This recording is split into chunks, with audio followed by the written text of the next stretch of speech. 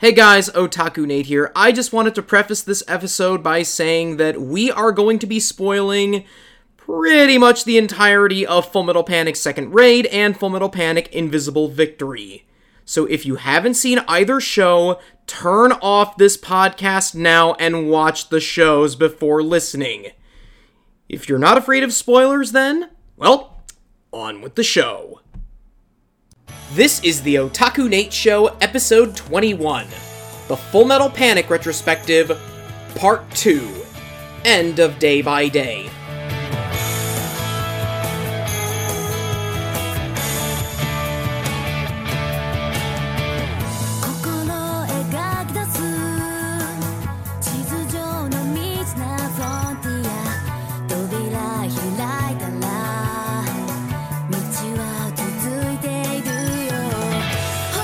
What is up, anime fans? Otaku Nate here with another installment of the Otaku Nate Show, the anime podcast where we talk about anime that we want to talk about.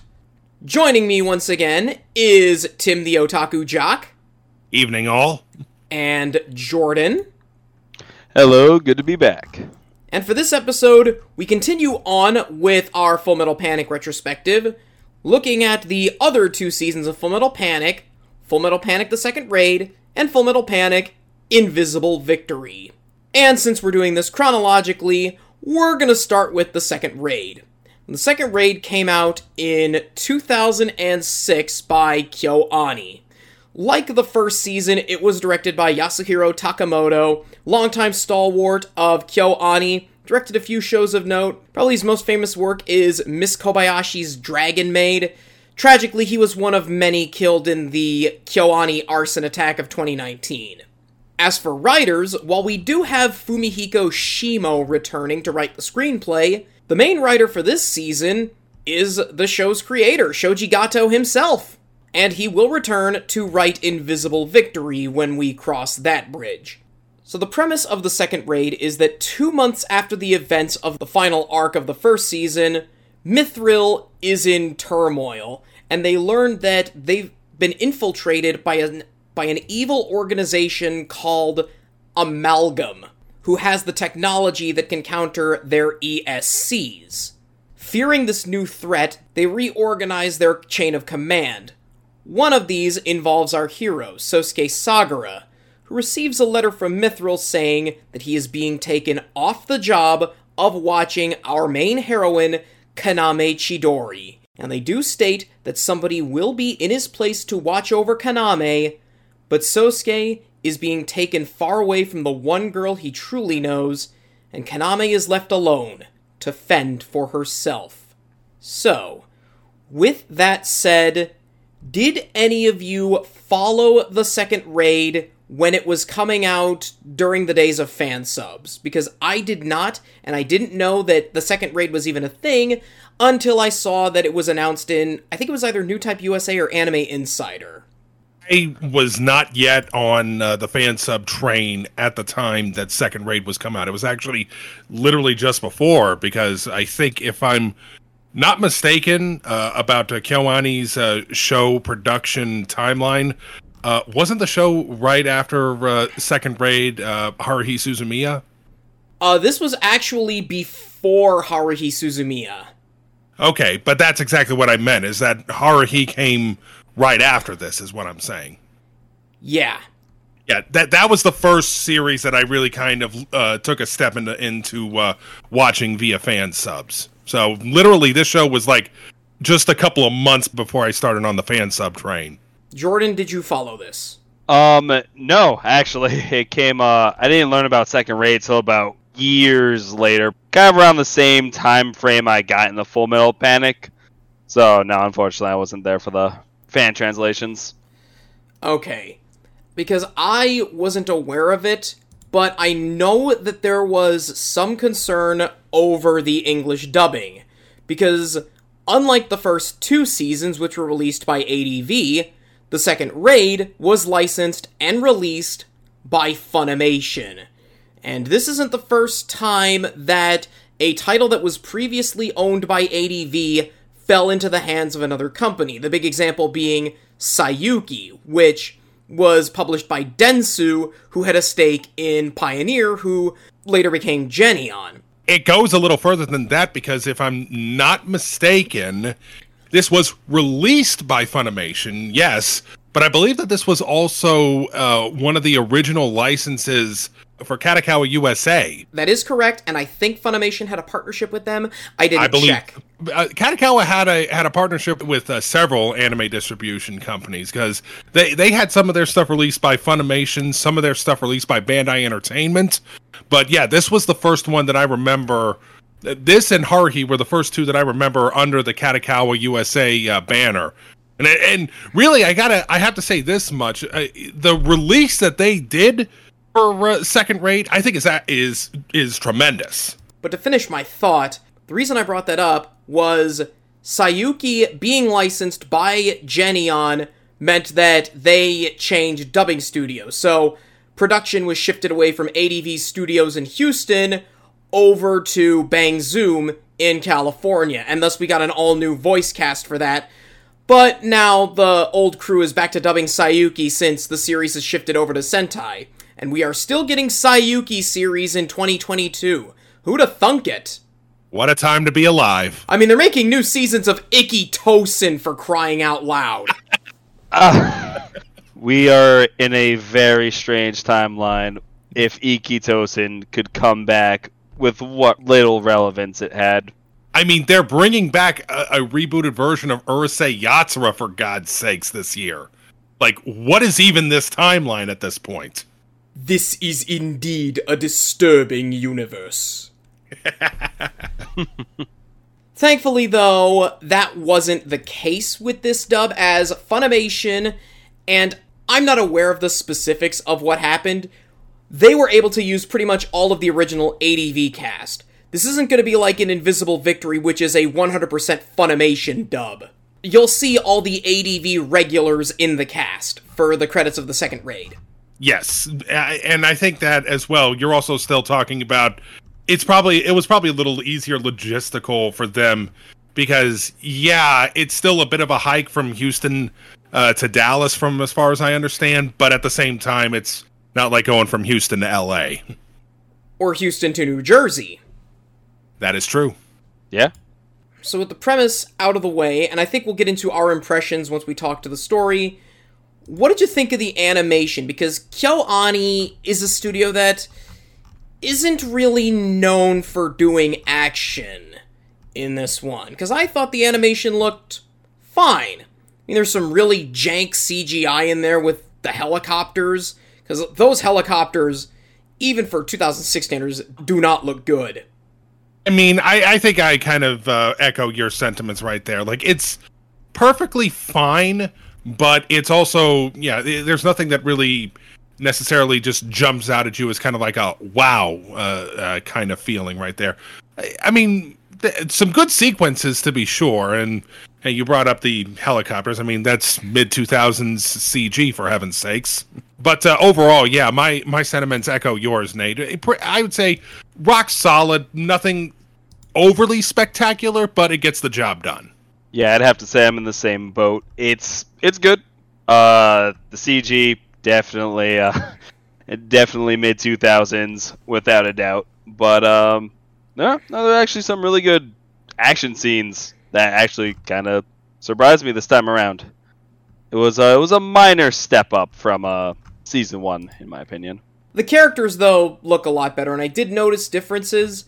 I will say, if you're gonna buy this on home video, get the Blu-rays, because I own the single discs, and this was from a time when Funimation was owned by Navar, and good lord, the masters on some of those DVDs, oh my goodness. Oh, I forgot about that. Yeah, geez, that's a name I haven't heard in a minute. Because the pictures on... And this isn't just for the second raid, either. If you go and, watch some of Funimation's singles from that time period, the picture looks, really washed out and overbright in some places. And I feel like this was done intentionally to prevent reverse importation, so I am told, but that's getting into conspiracy territory. I mean, even if that would have been something that would have been dictated by the Japanese and not done, I think, intentionally by the American company. At least that's what I would think. So if you watch it online or buy the newest Blu-ray of Second Raid, if you can find it, you're not really gonna experience those problems. I love those Funimation singles, but I will admit the mastering on them is not great. I think even I can agree on that. Even playing it on my PS4 Blu-ray player, it does. I guess maybe I don't have the same eye for visual quality that some people have, who are real experts in this. So maybe that's why I didn't notice it as quickly as I did. Yeah, I watched it via streaming, so I can't really commentate on the kind of the quality or the difference in quality. Now, for the soundtrack. Once again, we have Toshihiko Sahashi doing the music, and some of the music in Second Raid is recycled from the original series, but I can say that the new tracks that we get are pretty damn good. Yeah, I agree. I noticed the background music this time around. For me, I picked up on the background music here and there, but it's just still missing that one track where I'm just like, hey, this is pretty good. It was serviceable, but I don't think it was necessarily anything to write home about. Nowhere near the level of drive you'd get on something like a Sawano or a Kaijura soundtrack, but it does the job. As I said, the score this time around a little more memorable, but still not quite at the level of, say, something like a Victory Gundam, or my personal favorite soundtrack of all time, Giant Robo. But Giant Robo's soundtrack is special, given that, it's a 7-volume epic. One complaint I do have, though, I don't like the opening for Second Raid. It's funny that this show just does not seem to have any luck with opening songs. Because usually when you hear the second opening to a show, it's usually a progression to sort of show that the show is getting more mature, that it's getting darker, the scale is expanding. It's the difference between Bleach's first opening, Asterisk by Orange Rage, which is a fun little Japanese funk rock song, and D Techno Life, the second opening, which is this pounding, driving rock song. Yeah, just Full Metal Panic really just can't catch a break when it comes to these openings, at least until, in my opinion, Invisible Victory, but I'll wait to commentate on that. I like the opening to the first series, but everything after that, save for Invisible Victory, is just bleh. Yeah, they're forgettable, to put it nicely. If I were to make a bottom 10 anime openings list, I'd say that this would be up there, but as I said, in terms of bad anime openings, nothing beats Witchblade's second opening. That second opening, man, is just oof. I might sound like a jerk for saying this, but I wouldn't even put it on my top 10 worst openings because I don't even remember it. At least with Witchblade, there's a connection where I'm like, oh man. Or Zombie Loan's opening where it's yeah, this is pretty crap tier. Yikes. Or, and I'm gonna get murdered for this, the opening to Cashern's Sins, which, compared to Cashern's other two openings, not only doesn't really fit with Cashern, but it doesn't fit with the show itself. It's been forever since I saw a few episodes of that, so I can't comment on that. Anyway, we've gone off track. Time to bore you with the voice acting. I figured that if I went over every new character, we'd be here all day, so I'm just gonna go over the ones that I think are important. The new recruit to Mithril, Belfangen Clouseau, is voiced by Rikia Koriyama. He is Kiritsugu Emiya in the Fate series. My favorite character in Hajime no Ippo, Mamoru Takamura. He is Perugius Dola in Mushoku Tensei. Yukichi Fukuzawa in Bungo Stray Dogs, Klaus von Reinherz in Blood Blockade Battlefront, and for all you Yakuza fans, he's Taiga Saejima. Okay, so I knew I recognized that voice, and as a Fate fan, it was driving me crazy to not be able to peg where I heard it. Admiral Boda is played by Kazuhiko Kishino, his only notable roles being King Kaniku in Kinnikuman, Ivan Pasarov in Gundam 0083, and Urza Gurney in Captain Future. Bin Shibata plays Hunter. He is Broly in Dragon Ball Z, Ken Nakajima in You're Under Arrest, Paptimus Shiroko in Zeta Gundam, And for all you people who watched it on Netflix, Goki Shibukawa in Baki. One person I forgot to mention last time around, Admiral Mardukas is played by Tomomichi Nishimura. He is Yuichi Tachibana in Initial D, Jorge Saotome in Yu Yu Hakusho, Anzai Sensei in Slam Dunk, and both Akuma and M. Bison in Street Fighter. Wow. Man, no wonder Sosuke was nervous around him in Fumofu. Right. Lastly, a little bit of gender confusion with the roles, which we'll talk about in the dub. Wraith, the spy for Mithril, is played by Sayaka Ohara, most famous for being Urza Scarlet in Fairy Tail, Millie Ashford in Code Geass, Yuko Ichihara in Holic, Selvaria Bless in Valkyria Chronicles, and continuing her being a badass soldier, she's Valmet in Jormungand. Hey guys, Nate here. I just want to clarify what I meant when I said gender confusion. Wraith's gender is kept ambiguous through most of the second raid, at least up until the very end, where, mild spoiler, but Wraith is indeed a woman.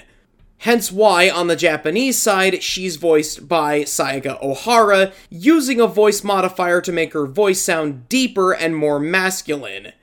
In the dub, however, Wraith is voiced by Chris Ayers, also using a voice modifier to make his voice sound deeper and mysterious. My guess is that ADV just didn't know that Wraith is indeed a woman, hence why they made this casting choice, which, doesn't bother me all that much. I just wanted to clarify that. For the villains, Leonard Testarossa is played by Daisuke Namikawa. Of all the places he got his start, he's Alfred in Gundam 0080. Oh, wow. Okay. And it's not the only Gundam thing he's been in. He's Michael Trinity in Gundam 00 and Ride Marcinus in Gundam Unicorn. He's also Hisoka in Hunter x Hunter 2011, Ukiura in Bleach, Toru Oikawa in Haikyuu, Rock in Black Lagoon, Yu Narukami, or Protagonist, in Persona 4, and for all you Lupin fans, he is the current voice of Goemon Ishikawa. Jeez, talk about a track record. No kidding. Speaking of modern Lupin voices, the twin assassins, the youngest, Jia Yu Lan, is played by Miyuki Sawashiro, the current voice of Fujiko. She is also Pachit Carrot in Digicarrot. I'm gonna butcher the pronunciation on this one. Mint Blanc Mancha in Galaxy Angel, Shinku in Rosen Maiden, Kurapika in Hunter x Hunter 2011, Suruga Kanbaru in the Monogatari series, Jun Sasada in Natsume's Book of Friends, Kirari Momobami in Kakegurui, Shion in Psycho Pass, and Elizabeth in Persona 3. That took a little bit for you to get out, didn't it? Oh my god, if we mentioned all of her famous roles, we'd be here all day. I get you. Her older sister, Jia Yu Fan, is played by Emi Shinohara, most famous for being Sailor Jupiter. Also quite timely, she is Biko in Project Eiko, Prisia in Magic Knight Rayearth, and she was apparently a favorite of Yoshiaki Kawajiri because she is Remy Masuda in Cyber City Oedo, Kagero in Ninja Scroll, and Charlotte Elborn in Vampire Hunter D Bloodlust. And last but not least, we've got Hochu Otsuka as Gates, Jiraiya in Naruto, Hans von Zetur in Saga of Tanya the Evil, Haruko in That Time I Got Reincarnated as a Slime, Haruya Shiki in Durarara, he is Beck Gold in The Big O, Shiro Sanada in Yamato 2199, and most importantly, Biscuit Oliva in Baki. On the side of the dub, there's not really much for me to comment on. Pretty much everybody from the first reprises their roles.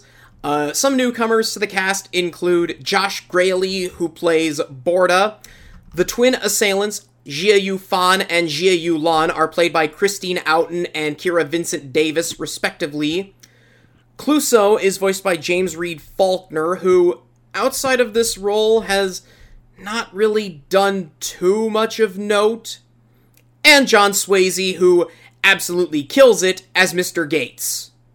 Sadly, this will be one of the last appearances for Mike Kleinhens as Sergeant Kalinin, as shortly after this dub finished recording, he passed away in 2008 after a heart attack.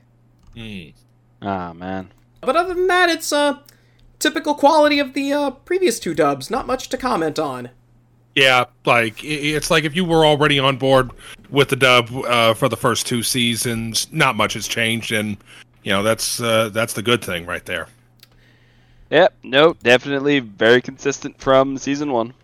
So, without giving too much away, what were your impressions of Second Raid, and how do you feel about it now? Because I have my own thoughts about it.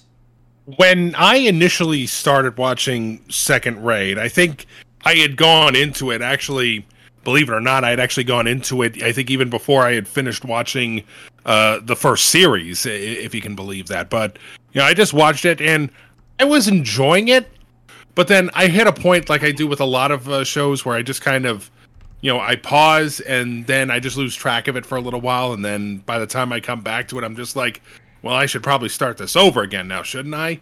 Which, at the very least, with it being, 12 or 13 episodes? 13 episodes. It's not as much of a time sink as, say, the first series was. I remember enjoying it when I initially saw it. I went back and I watched it in full a few years later, and I enjoyed it. Rewatching it for this one, it really does feel like there are good moments here, but I'm not sure if everything completely works. And I'm not saying that to say that I dislike it by any means. I just think that this maybe could have been a little bit more than it was. Jordan? So my experience watching Second Raid, it's like if you went to the game store and you went to your favorite video game franchise and it was rated T, and then you go buy the sequel game and it's rated M. This is a much darker tale than I remember, and than what from I expected. It goes to certain avenues I was not completely expecting. I will agree with you there. This definitely, that was the one thing I will say about it, is that it upped the violence considerably, and I was a little bit surprised at that. Yeah, I mean, there was just some brutal kills found in here. Not to just mention, especially if you watch it dub, the profanity used from Gates is just so over the top. I think we can get into that in the spoiler section. But, did you enjoy it? That's what I want to know. Yes, I was very much on board. Okay, here's my take on it, because I did my homework for Second Raid, and I read the 2 books that this was based on, which is why I called the episode End of Day by Day, because the Second Raid spans 2 novels, both of which are called End of Day by Day, Part 1 and Part 2. Shoji Gato said that these 2 novels were basically kind of a calm before the storm, that the Fullmetal Panic series was starting to rev up into a more full-blown military series, as opposed to the part mecha, part high school comedy series that it is known as. And in fact, the first 4 episodes, which are all filler, is the last time Fullmetal Panic will dip its toes into the waters of comedy. I can believe that, yeah.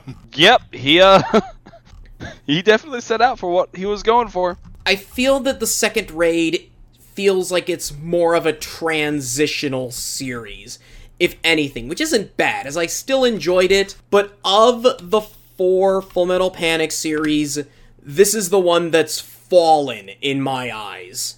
And I could see that initially, and again, I don't have the experience reading the books as you do, but I mean, I would probably kind of say the same, but then again, I say that having not yet watched Invisible Victory. The anime is fairly faithful to the books outside of those first 4 episodes, which I have my own thoughts on, but they do make a few changes, namely regarding Mr. Gates and the twin Chinese assassins. But overall, not a bad show. I still enjoy it, and I do recommend it if you liked the first 2 Fullmetal Panic series. Yeah, I would definitely recommend this to people that enjoy a more darker storyline. That's kind of where I fell more in line with it, and I actually started to like this more than the first season. No, I was gonna say, I definitely didn't think that it felt because it was dark. Let me be 100% clear about that. And I just thought it was also just a tighter story. Like, the pacing was just much better than what season 1 laid out. All right. But overall, I think we're ready to get into some spoilers. In spite of some of the problems that I have with it, namely that I kind of wish it did a little more, and not to spoil too much, but the ending feels like it's kind of a rush job. Yeah, definitely. I agree. But other than that, it's consistent, but Invisible Victory blows it out of the water. But I shan't spoil it, or I will ruin the next part of this retrospective. But anyway, let's get into spoiler territory.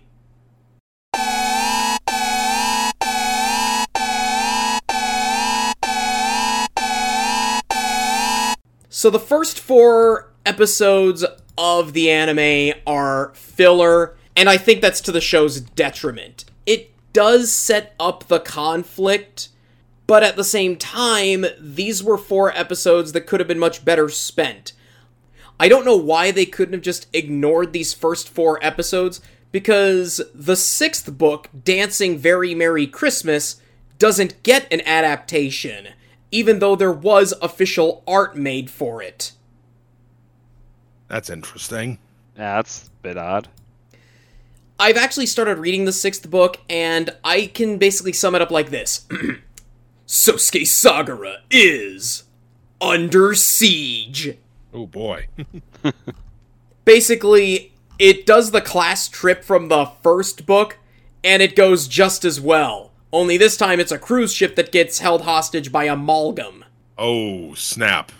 But these first 4 episodes don't really establish much. It's just, hey, we're fighting a war in Hong Kong, and then Sosuke has to go back to Japan, but then he goes back to Hong Kong anyway. So... Yeah, it's very much just, resetting the table. It's almost like one of those season premiere episodes of My Hero Academia, where they reintroduce every single character and their quirk in what is basically a throwaway episode.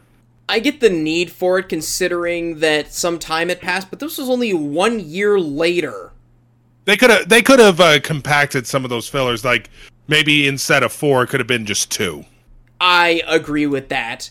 Hey man, gotta reach that 12 episode quota somehow. I guess.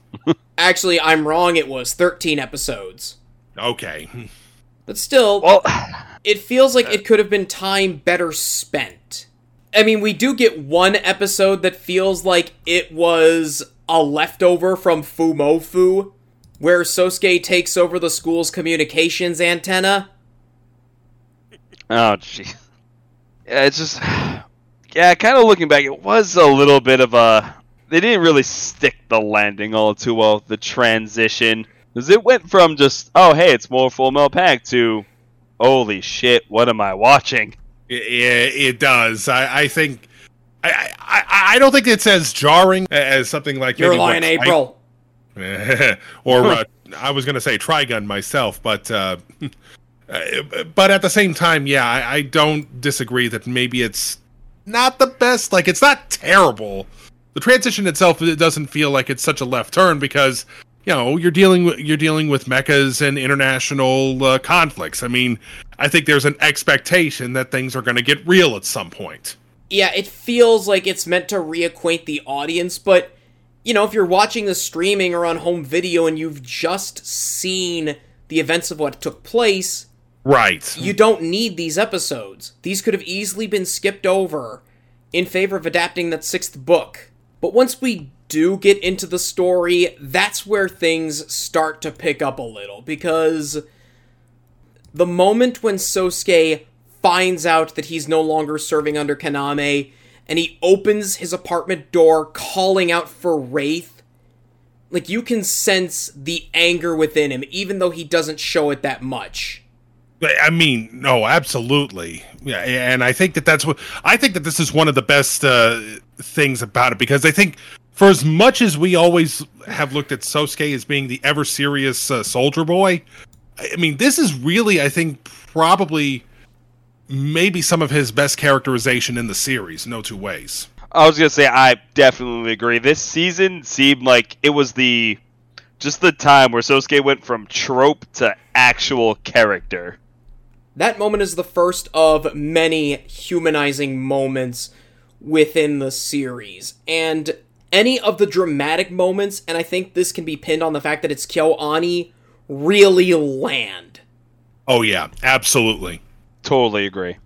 Something I forgot to mention about Wraith is we don't really know what their deal is. Like, we know they're a spy, but we don't really see who they truly are until the very end of the anime. And I'm using the they because this is a case where the actors are the opposite sex in the dub and sub. On the Japanese side, they're voiced by Sayaka Ohara. On the dub side, they're voiced by Chris Ayers using a voice modulator.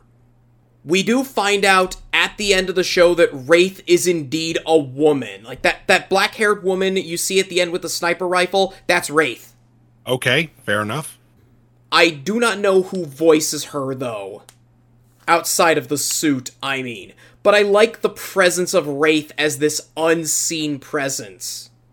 Yeah, I mean, it was totally justifiable for Sosuke to freak out the way he did.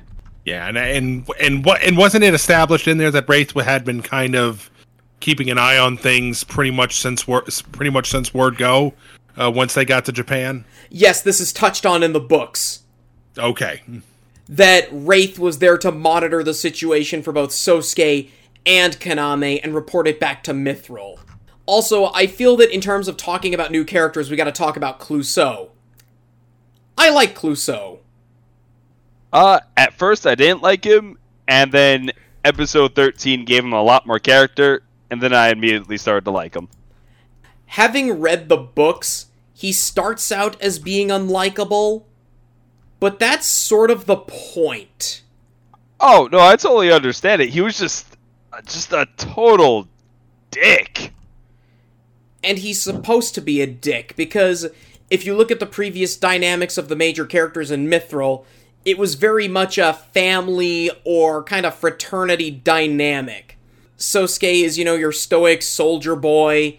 Kurtz is pretty much your frat boy womanizer. Mao is the hot-blooded, drunkard female pilot. Tessa is our young female captain who's just there to look cute. And Kaladin and Mardukas are meant to be the adult figures in the room. Clouseau breaks that dynamic, because he's arguably even more serious a soldier than Sosuke. I could definitely see that. Yeah. And in the books, especially because in the part I'm up to in Dancing Very Merry Christmas, he clashes especially with Kurtz, because he is the polar opposite of Kurtz. He takes his job very seriously. Whereas for Kurtz, this is just Monday.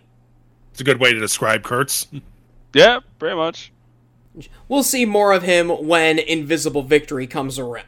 So with the new heroes come the new villains. And we have to talk about the elephant in the room first, and that's Gates. I am not sure how I feel about Gates as a villain. If I had to describe Gates in any sort of way, it would be if you've ever played D&D and witnessed a chaotic evil player.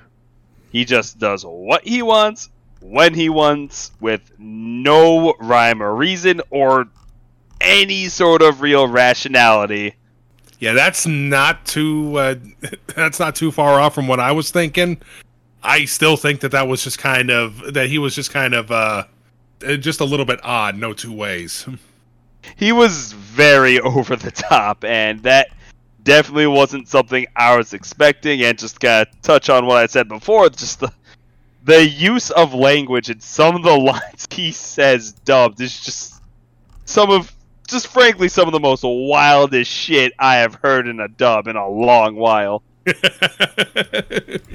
Oh, John Swayze was having a blast playing him. You can tell just by his delivery. I describe Gates with how you guys have said, he's like Gowron after downing a dozen cans of Bang energy drinks. Oh, Jesus. Oh, that's frightening. If this was like a Mazinger Z sort of robot show, I would love him, but I feel that at times he can be a little too much at points. Yeah, a little too extra, as folks would say. And I think maybe he was that way just to kind of like give a little bit of levity to some of the darker situations. But in a way he wasn't, because he was kind of I don't know. This is a very confusing villain. He is extremely like quite honestly, I feel like that the twins were more compelling villains than he was, if I'm being honest. Because in the books, he basically doesn't really exist. He doesn't appear until the very end of the 5th book, where he only has like a few lines as a pilot, and then he just gets killed off by Sosuke. He's a non-entity. He doesn't even get a name. That's surprising. That is a very weird change. Indeed. What's even stranger is the twin assassins, Jia Yufan and Jia Yulan, had their genders flipped for the anime. In the books, they're male assassins, and we don't really know much about them other than they're stone-cold killers. That's extremely strange. I mean, especially when you also consider how much those two were used in a lot of the promotional art for this series. I think this was done for sex appeal, but in a way, them being female as opposed to male kind of adds a little bit to their character. I can kind of agree with that. Like, there's definitely a fan service element to that switch. Especially early on, because we get a lesbian shower scene. I got major, what were the name of the vampire twins from Black Lagoon? Hansel and and the Gretel. vibe I was getting. Yeah. Oh, God.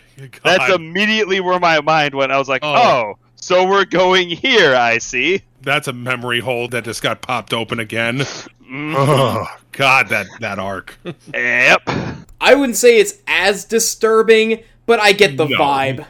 Yeah, I can agree with you there. It's nowhere near as disturbing, you're right, but it definitely was just a little grim reminder. And as we mentioned earlier, they get some of the most graphic kills in the whole series. Oh, yeah.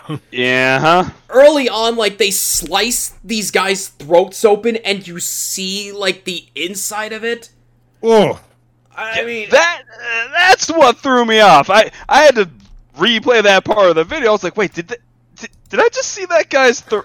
Huh. Yeah, that was absolutely one of the biggest surprises that I saw in the entire series, was when you saw her jump behind and basically slice the dude, ear to ear, and then you see the inside of the throat. You're just like, yikes! I mean, I don't even think even Black Lagoon was this visceral. Like, I don't think it was. I'll say that the TV series wasn't this visceral. Roberta's Blood Trail, on the other hand? Yeah. Alright, that's a whole nother bag of worms for another day, my friend. Yes, indeed.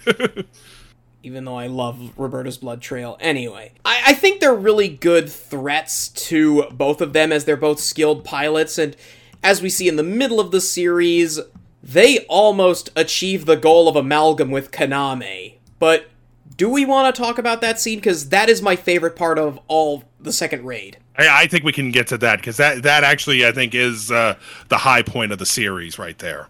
The direction when Kaname enters Sosuke's apartment, and she finds that it's completely empty. Oh my god, I genuinely felt the tension in that moment. Yeah, no, they did a fantastic job just capturing how vulnerable Kaname actually was without Sosuke. That's the key word that I was thinking of. The vulnerability. That's absolutely, I think, the big key right there. She truly does feel like somebody will take advantage of her situation, which is why she starts acting paranoid after that. Like, her behavior in school after that revelation, it feels realistic, as if somebody knows that somebody is stalking them. Yeah, I can buy that 100%. Yeah, no, that's definitely one of the parts where they, again, stuck the landing. It was a very believable scenario. And then, of course, it finishes up, and then you get that entire episode, basically, where Kaname is basically going into downtown and trying she feels that something is going wrong, and she's just trying her best to find a way away from it. It does lead to one of the more awkward moments in the series with the Love Hotel. Awkward. Yeah, I can agree with you there. There's actually an explanation in the book as to why she did that. She did it as a deception to her pursuer, because she felt that if she just went along with some creepy old man, nobody would follow her because she's just acting so irregularly. Which I can see that. Of course, I didn't find it all that disturbing, considering that she comes out on top in the end, and yeah, the pursuit between her and Jia Yulan is the best part of the whole series. And this is a good time to bring you back to a sidebar with something I mentioned last time around, AnimeGalleries.net. Yep. Now, I would go to AnimeGalleries.net to see if they had any new series up to look at, and if you go to the website, they haven't updated it since God knows how long, but people are still uploading to there. Like, cosplay photos and fan art and all that stuff. But I would usually go to, like, the top rated images or the most viewed images. And the number one most viewed image of all time, it's different from when I last checked, but it's still there. The most viewed image, alongside such wonderful images like Sasuke from Naruto acting emo, Naru from Love Hina enjoying her time being splashed by a waterfall, and Fujiko Mine hanging naked from a chandelier. The number one image on AnimeGalleries.net, the most viewed image, was the illustration from the light novel of Kaname standing on the door of the apartment in nothing but her panties, holding her breasts up with one hand, aiming the taser down at her assailant. That one shot was viewed thousands of times on AnimeGalleries.net, and even though it's not number one anymore, it is still in their most viewed anime images. I mean, considering the time that website was relevant, that's actually a lot of views.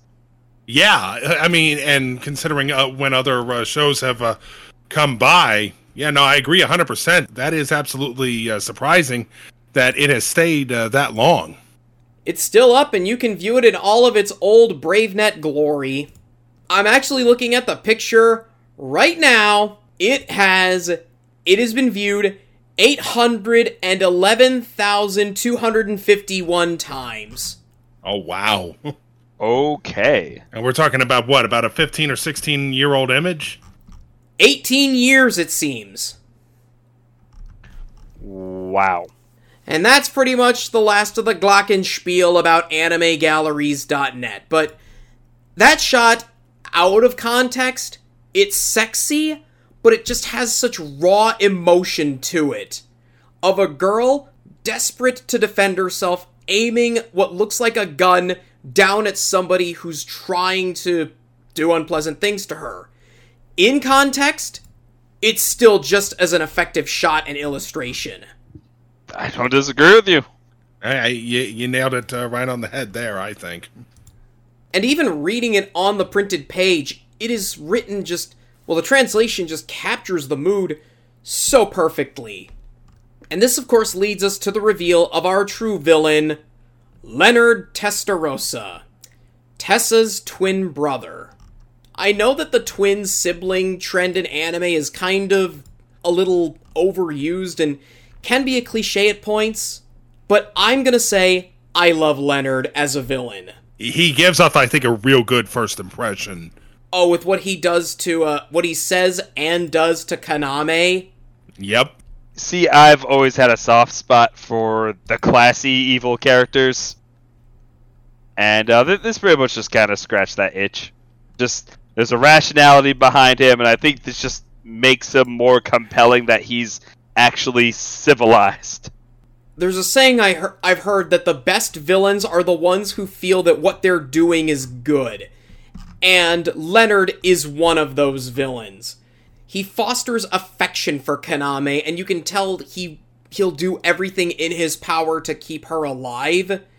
But whereas Tessa wishes to keep the balance of power in the world, Leonard wants it all for himself. Although I'm kind of disappointed that we don't see enough Leonard.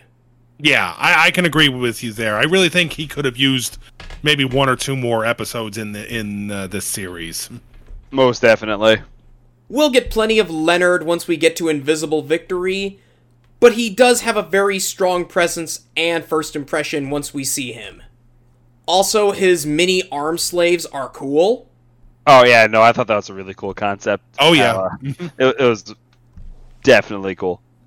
Apparently in Super Robot Wars, they are units that you face, and they're tiny. They're like human-sized arm slaves, but the trade-off for their size is that they have very high defense. So, if you come at them with Gao Gaigar, your broken Magnum's only going to shave off a little bit of damage. That's Kaname's part of the story, or as the chapter calls it, her problem. Now let's go on to his problem with Sosuke. Because Sosuke's arc in Second Raid is mostly him trying to figure out who he truly is. Yeah, that's something much more of, I think, an introspective season than the first one was. And I think that's sort of why it's kind of fallen, because Sosuke, this is the first season where we see Sosuke truly becoming human. He's trying to figure out what his needs and desires are. He's been with Kaname for so long that he's starting to understand what it means to truly be in a functioning society, given that he's lived a life in the military since he was just a child. Yeah, no, I thought this was a really interesting look into his character. Like I said, not only was it about him finally just kind of learning to function in society, but this is kind of the first time you see him have a desire to act on his own accord. Yeah, instead of just taking orders from his superior. And he deserts Mithril after losing to Clouseau in a duel of the 2 arm slaves. And he loses badly. Oh yeah, he gets his ass kicked. Yeah, it's like you look at everything together. It's like he got moved into a field of work he doesn't want to do. He's away from the one person he truly connects with, and on top of that, he just lost his ability to pilot, so much so where he wasn't able to operate the Lambda drive. This sort of plays into why I don't criticize the Lambda driver as heavily as some others, because the Lambda driver is not a Deus Ex Machina. It's more or less tied to how Sosuke is feeling in the moment, and in that duel that he has with Clouseau, you can clearly tell that Sosuke is not thinking straight, that he is mentally lost at sea, and that he truly cares about what's going on with Kaname. He's not ready to leave her on her own.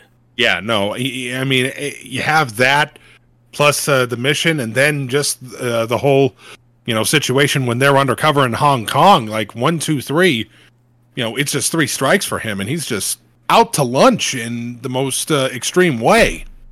It's a series where just nothing seems to go right for Sosuke, but it does lead to one final confrontation, and this is one that I don't want to spoil, but does Fullmetal Panic the Second Raid have one of the most cathartic deaths in anime you've ever seen? Yes. Yep. As I said, I'm not gonna say just what happens or who it is that Sosuke meets, but when it happens, it's not just a great character moment for Sosuke, but it's just a death where when it happens, you're just overcome with joy to see this person die. Absolutely. As Kenshiro said, villains don't need tombstones. Yeah? It was definitely a shocking revelation. And do we want to talk about the final battle? Because I know people complain about how the final battle ends. I will say it feels really rushed. Like you could have you've said to me that this is how it is in the book, but it really feels like, well, I mean, first off, Gates taking out the other twin feels just very unnecessary. What the hell? Yes. And then Sosuke effectively just curb stomps the guy in like less than 30 seconds, or should I say like a Brock Lesnar squash match at this point. What I would have liked to see with this ending was if they cut the original 13th episode and just made episode 12 a two-parter. I think that would have definitely better serviced the show for a more satisfying ending. Yeah, having read the books, that's pretty much how it flows. Like, Sosuke takes on a whole flock of Venoms, 5 to be precise, which is a very subtle reference to an old Hong Kong martial arts film, The Five Deadly Venoms, which also shares the name of an ancient piece of Chinese literature, The Five Parasites. I don't know if that was intentional or not, but it's just a fun coincidence that Sosuke takes on 5 Venom units. And considering that he struggled with Garen's Venom in the final arc of the first season, him taking out 5 with no problems and a fully functional Lambda driver, you really could have just drawn that out a little bit. Yeah, I think that's my biggest issue right there. I think that's kind of where the 4 filler episodes really do drag it down. You eliminate even one of those episodes, you could have probably had a more thorough finale, as well as maybe pulling out a little more what snaps Sosuke out of his malaise, and not getting into spoilers for that one. I mean, he does meet a prostitute who looks just like Kaname. That was maybe the weirdest part of the entire series for me. That was not in the books. That was no fooling. Yeah, that was made exclusively for the anime. And I get why it exists. It's there to serve as a motivator for Sosuke to feel nostalgia for Kaname and realize what he's fighting for. But I don't think it's brought up again in the series. No, I don't think so. How I would describe it is it's a sensical thing to do in a story, but not sensical for the moment of this story, if that makes sense. Yeah, I think I see what you're getting at there, Jordan. It's like, I see why they did it through a narrative direction, but I think it would have been better to have taken the same approach just differently for Sosuke. Like, just have him reflect on all the memories he has with Kaname. Like, this is a case where you could have a clip show that serves its purpose of showing how much Kaname means to Sosuke. And that's kind of going to be my final thesis when we get to Invisible Victory. But of course, Sosuke does become reunited with Kaname. And when Kaname and Sosuke are finally reunited, and Kaname just beats the ever-loving tar out of Sosuke, it just feels so satisfying. This is a case where the human moments hit more than the action scenes. I can agree there. 100%. This was a great moment that just stayed right inside of Kaname's character, just delivering a full, absolute, butt-whooping, fully paid deductible on this man. You laugh at it, but at the same time, you look at it and go, you haven't changed at all, have you? Do we have anything more to add to this that we didn't talk about? There's only one other point we haven't talked about, and that's the bonus OAV. The bonus OAV, that's pretty much kind of a one-episode day in the life at the base. And it's all going to be dependent on how you tolerate Tessa, pretty much. Yeah, as I said in the previous episodes, I am not a fan of Tessa, and I find her antics to be a little tiresome, and, well, this little OAV, which again feels like a Fumofu leftover, it ain't great. Although it is worth watching in the dub, if only to hear Clouseau say that he reads New Type USA. You see, watching these shows brightens my mood and lifts my spirits when I'm feeling down. I even read New Type USA on a regular basis so I can check out the latest shows. I love that magazine. But still, if my subordinates were to find out, it would mean serious trouble. Oh, what a time capsule. Yep. Plus, we also get the visual joke that everyone was demanding, where they're watching a parody of Future Boy Conan that features Conan dressed up as Detective Conan. But no, I definitely agree. Episode 13, it felt like it was just right out of Famofu, and it was a nice little bonus. It was the episode that made me like Clouseau a lot. Indeed, it shows a softer side to a character who's usually quite hard-nosed.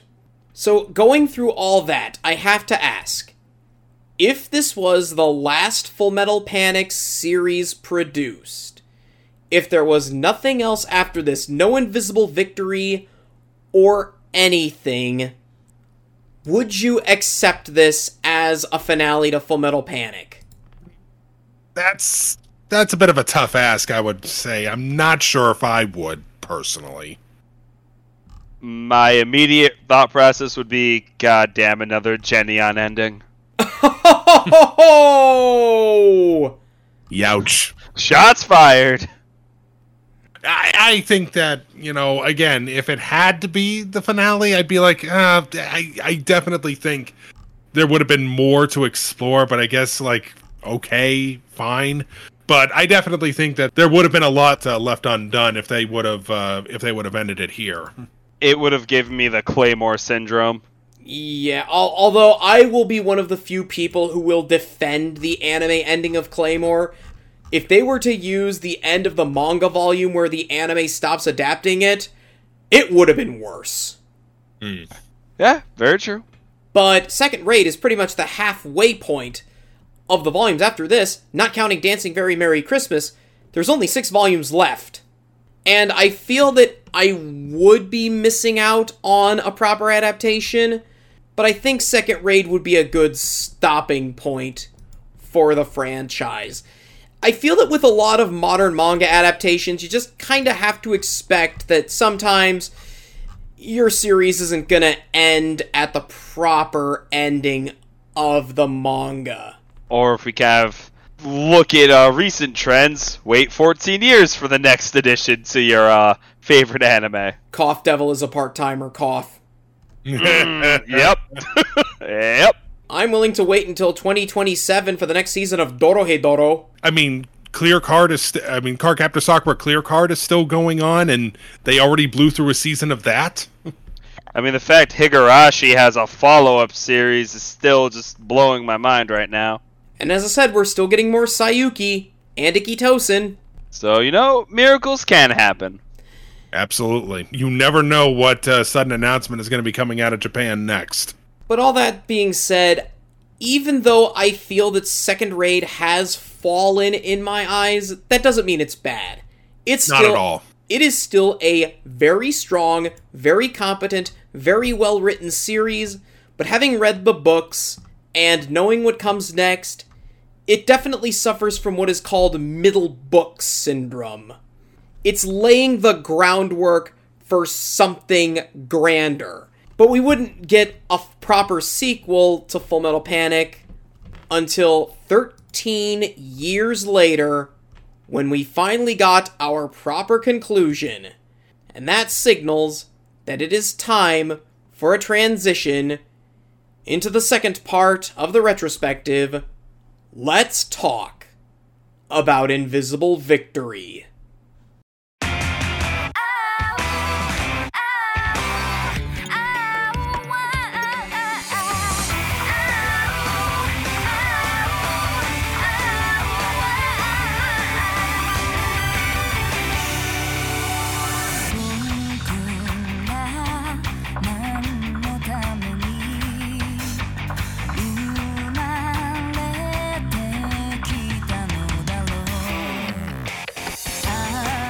So, we have arrived at the grand finale, for now anyway.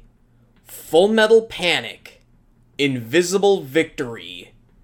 12 years after the second raid, we finally get another proper installment in the Full Metal Panic franchise. This time around, the show was handled by Zebek, and it was directed by Katsuchi Nakayama. He hasn't really done too much of note. The only real series of note I saw in terms of his directorial credit was the 2006 series Good Witch of the West. However, like the previous few series, this one was written by Shoji Gato himself, so he's still in charge of his own franchise, at least from a writing perspective when it comes to anime adaptations. Now, Invisible Victory adapts books 7 through 9, which just came out, and I do want to issue a correction from earlier in the review since we're recording these on separate days. It turns out that the 6th book, Dancing Very Merry Christmas, did indeed get a proper adaptation. Of all things, it was as an audio drama. Interesting. I haven't read through all of the 6th book yet, although the only real thing I can understand we're missing is that we get a little backstory on Leonard, but honestly, I feel that even if we don't know what his full deal is, he still is a commanding presence, and we'll talk about that once we get into the show proper. So the story for Invisible Victory. Several months after the events of Second Raid and Book 6, I should add, things have calmed down on the home front for Kaname and Sosuke, as well as Mithril, too. However, one night, Kaname and Sosuke have a chance encounter with the head of Amalgam, Leonard Testarossa, and Leonard tells Sosuke and Kaname that Amalgam is changing their tactics. Now, instead of being passive in their fight, they're now going to take the war straight to them. And they're not kidding, but I don't think we want to talk about that right now. So, I'm pretty certain that none of us followed this when it came out. No, like, I knew it was coming out, but I don't have as good a habit of following shows week to week as maybe I once did, but that was pretty much, like, I just followed, some folks on Twitter that were maybe doing, like, weekly anime watches and just kind of going off of them, but even then, some of the stuff that they were talking about kind of flew over my head. Yeah, I saw it, and I was happy to see that it came back, but I was promptly distracted by ReZero airing, and then Rising of S.H.I.E.L.D. Hero shortly after, and unfortunately forgot. Really? Rising of S.H.I.E.L.D. Hero was the same season? It was probably about like a year after, I believe. Okay, fair enough. Did any of you hear any buzz about it when it was coming out? Not really, at least not outside of the folks that were dedicated for Full Metal Panic. Yeah, I didn't really hear much either. Like I said, it was just mainly fans. Alright, and before we get into the show proper, last question, what were your expectations going in? I'll say that my expectations, I was simply thinking, okay, more of what we got, say, in, like, say, the first season or in Second Raid. Maybe they're going to up the stakes a little bit. But that was kind of what I was thinking. I was just thinking, okay, let's we get another season with this group. Let's see where it goes. For me, I was excited to see it was coming back, and my expectations were, this is the final season, right? Right? Oh boy. Well, it certainly does feel like it's building to the finale, all right. Yeah, it sure did. We'll get to that. As for me, I too was expecting it to be sort of more of the same. A logical continuation of the events of the second raid, which I will freely admit I had very little memory of when I went into Invisible Victory. I knew a little about what happened, but I barely remembered it, which I think it sort of shows how I feel about Second Raid when I still enjoy it but can't remember any of it. I certainly expected a little more out of Invisible Victory. I didn't expect to be blown away by it. Nope. Oh, yeah. I went in with fair expectations and came out with a whole different perspective. Absolutely. Good Lord in heaven, this show. I think it's best we start off with simple facets before getting into our initial impression. So, animation. This was done by Xebec this time around. Xebec, I don't want to say they're not known for quality, but they're not exactly a high-budget studio when you think of their filmography. Like, isn't the most successful thing that they've done up to this point probably Food Wars? No, that was JC Staff. Okay, that was JC Staff, my mistake. They're mostly known for making ecchi shows. Like, they've done some mecha anime. I believe early on they were responsible for things like Martian Successor Nadesco, Die Guard. They did Fafner, and everybody's favorite Toonami show, Pilot Candidate. Oh. Oh, God. But in recent years, they've sort of done a lot of ecchi shows. They're responsible for things like Negima, the first series. Not the one that was done by Shaft. Yeah, not the Shaft Negima, the first one. Yep. Rin Daughters of Nemesine, which I'll concede is actually a good show. They did Nemosame? Really? Yeah, they did Rin Daughters of Nemesine. To Love Ru. Kano-kan. Crawling Nyaruko-san. Makin-ki 2. Oh my god, they did Keijo? Hey, I like Keijo. And another guilty pleasure of mine, Triage X. They also did Sorcerer Hunters, and I think their best series that they've ever made, Star Blazers 2199. Okay, that's a good quality one there. Yeah, sadly they're not around anymore. They've been absorbed into Studio Sunrise and are now called Sunrise Beyond. Their project being 2019's Fafner the Beyond. Good to see Sunrise holding that monopoly on the mecha genre. Yeah. Well, it was Xebec's to begin with.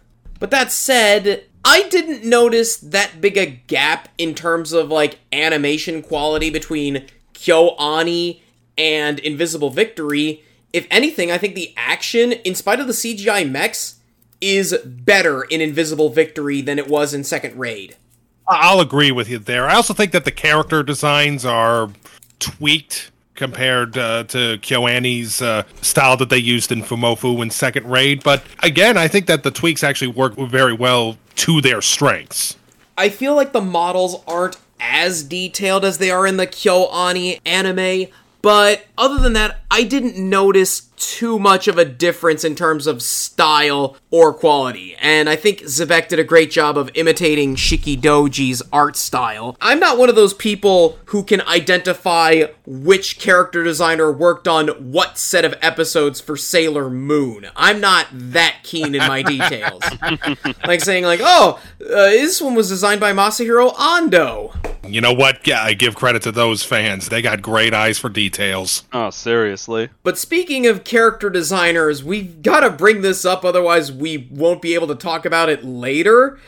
In the second third of Invisible Victory, there are two character designs that we could have easily joked about, because Sosuke meets a spunky young girl who wears a cut-off tank top and short shorts, and she has orange hair and brown eyes. Her name is Nami. What are you talking about? Never heard about that in my life. That's No. completely original character. I couldn't tell you where that character was. Not at all. No, I mean, I don't know who this Nami girl is. What is she, like some kind of pirate or something? I couldn't begin to tell you, man. Wink, wink.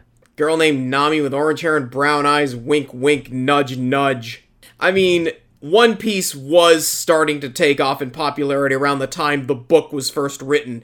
This one's more on the illustrator Shikidoji than it is on the character designers for the anime. And the other character designer from that arc is named Lemon, who, I kid you not, is a spitting image of Benny from Black Lagoon. I am so glad I'm not the only one that thought that. As soon as I saw him, I thought, Benny, is that you? Exactly, and especially when you're talking about them being in this, what is it, Southeast Asia island that's a little bit sketchy. I'm thinking like, hey, wait a minute, did we step into a crossover and we didn't even know about it all of a sudden? Black Lagoon was only 2 years old by the time books 7 and 8 were written. So it's very likely that Shoji Gato was a fan of the series and wanted to model Lemon's character design after Benny, but that's only speculation. It still was amusing. Just surprising to see that design just pop up. Oh, yeah. Also, Kanetake Ebikawa, the show's mech designer, returns to give us some really cool mecha designs for the new units, namely the ones in the gladiatorial arena, because there's some fun designs in there. I wouldn't say they're like ramshackle units that are in there, but they're just very uniquely designed. Like, you don't know, like, no two are alike. It looks really striking. Like something out of a show like Scrap Heap Challenge. Yeah. I'm not gonna lie, as soon as that whole part popped up, I immediately was thinking Real Steel. I'll get to what I was thinking when we talk about that arc, but, one looks like the car from Scryed, one looks like the main robot from Megas XLR, there's one that looks like the frickin' Punisher logo. Nice. Like, those are some really fun designs. Of course, my favorite one of the bunch, well, to say it would be a spoiler, so we'll cross that bridge when we get to the spoiler section.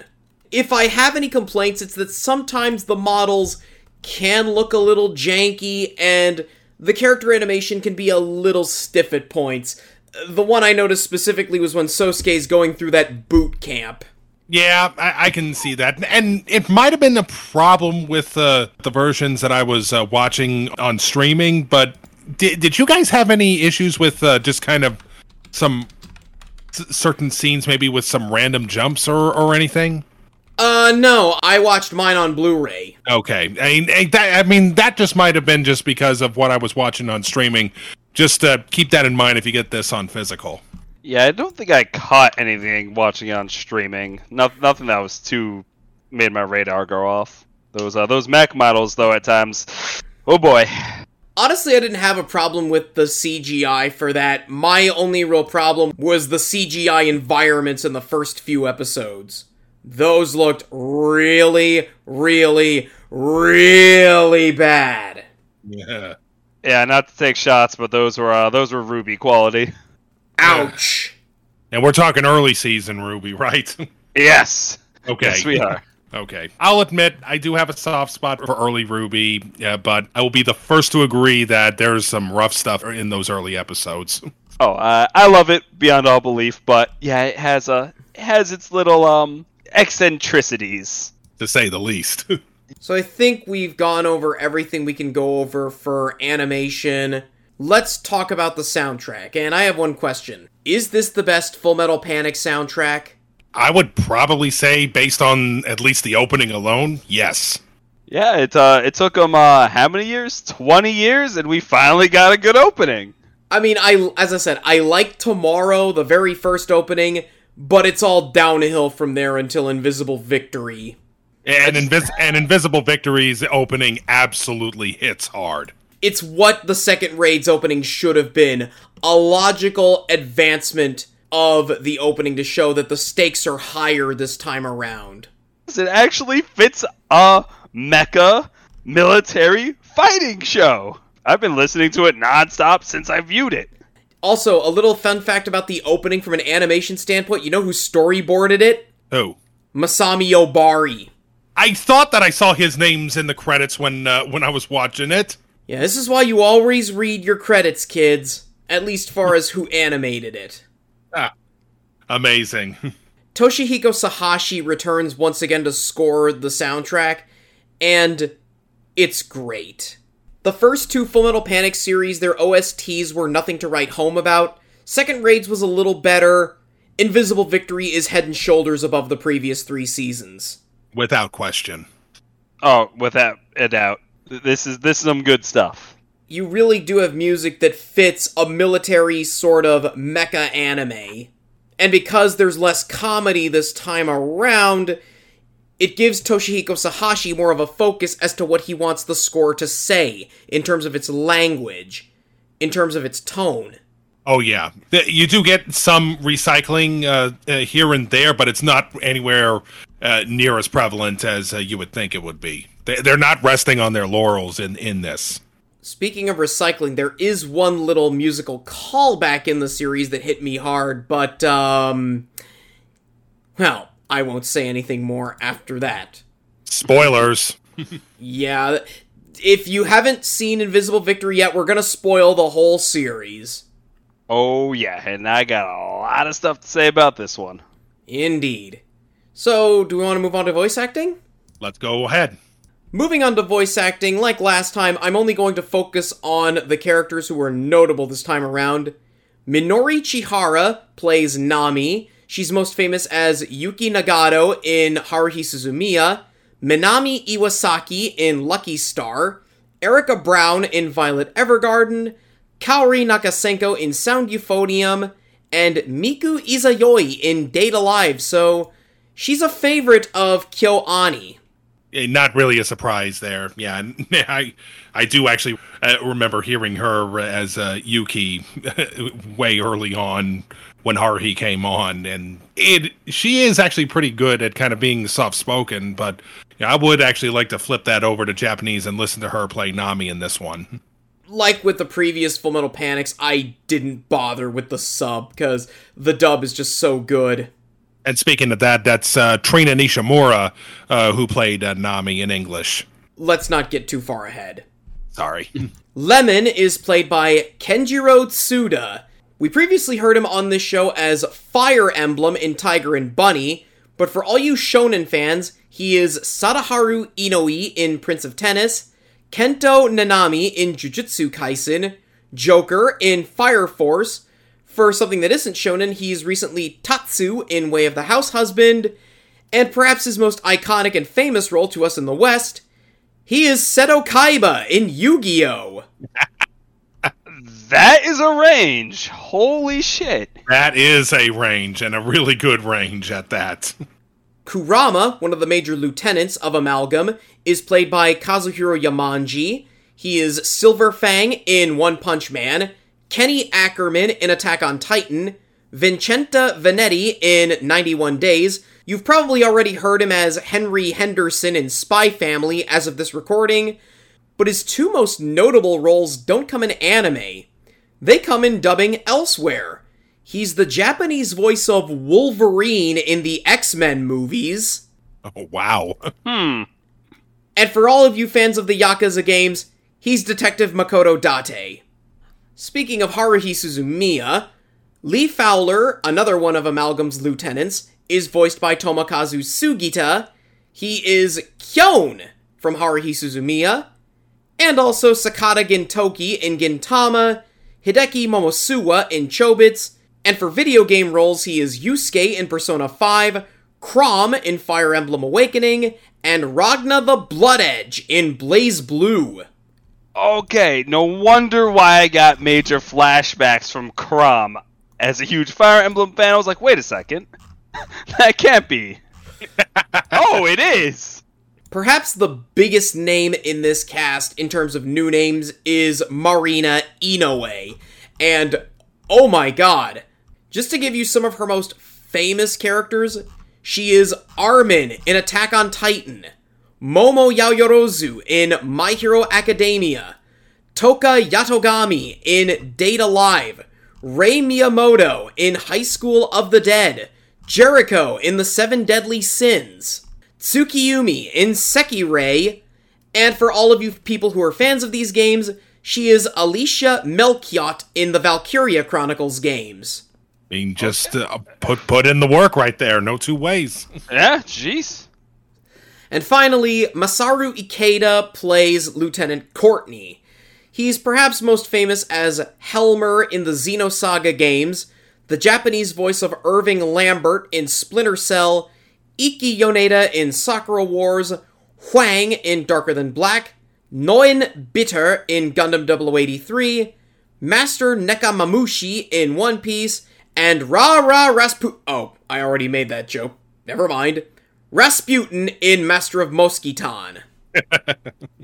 Now, as for the dub, I thank my lucky stars that Funimation got this one, because they're based in Texas. Sentai/ADV is also based in Texas, so they got virtually everyone back. Yep, that was absolutely a big win on their part. Everybody reprises their roles. Lucy Christian, Chris Patton, Allison Keith Shipp, Blake Shepard as Leonard. They even got James Faulkner back as Clouseau. I thought he was replaced. That's good to see that they brought him back for it. It's also nice to hear Chris Ayers as Hayashi Mizu one more time before his tragic passing. Absolutely. And also, it's incredibly weird seeing Hilary Haig in a Funimation dub. So true. Because she's been an ADV/Sentai lifer. I can't think of many times she's crossed over from Houston to Dallas to play a character in a Funimation dub other than the Full Metal Panic dubs. Talk about dedication to the role. Definitely. That's a big plus on their part. She must really love the role of Tessa in order to play that role over and over again. Okay, I'm looking at her credits on Anime News Network. I found one occasion where she did a Funimation dub. She was Seth Nightroad in Trinity Blood.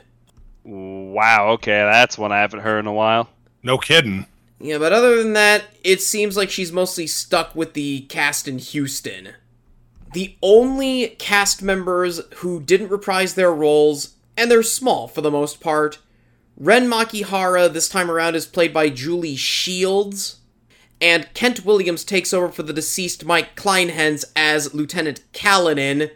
The biggest replacement, I think, though, is Chief Mardukas is no longer played by Andy McCavin. That part's now played by Mark Stoddard. Likewise, McCavin, who was the voice of Al, the AI for the Arbalist, has also been replaced by Christopher Waycamp. And I don't know why. I guess Andy McGavin just retired from the profession. I don't know. I'd have to ask Tiffany Grant or someone on that one. Probably. There's still so much that, we never really know what goes on behind the scenes of these things, all told.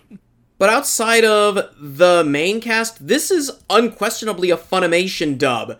Tim, you already mentioned Trina Nishimura as Nami. Some other regular Funimation names that you're going to see in this dub include the likes of John Bergmeyer, Elizabeth Maxwell, Jeremy Schwartz, Morgan Berry, Brian Massey, Dallas Reed, Robert McCullum, Sarah Wiedenhaft, and Lydia Mackey. Good list of regulars there, yeah. Indeed. And, I don't think we can really say anything else other than we like the dub more than the subs. Do we agree here? Yeah. Definitely dub all the way on this one.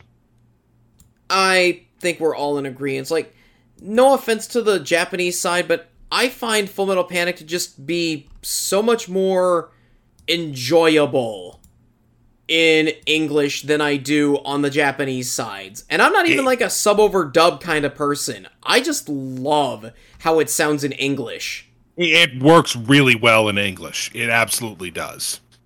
And even after all these years, the cast still sounds fantastic. I actually would say they sounded their best in this one. I don't know what it was, but the voice direction just seemed a lot more on point this time around. Well, also, most of the cast was fairly new, not just to their roles, but to the industry at the time. I will always cite that ADV class of the early to mid-2000s as, like, the golden crop of fantastic voice actors based out of Texas. Yeah, I can't disagree with you there. And this dub is the cast fully maturing into their roles. Just years of experience, and they're just dialed in. Yeah, no, they definitely spared no expense. Honestly, probably one of the best dub performances I've heard in anime, and that's saying a lot. I can agree with that. And since we're all in agreement, I think we've done enough beating around the bush. Let's finally review the series. Now, let's try to keep this part as spoiler-free as we can.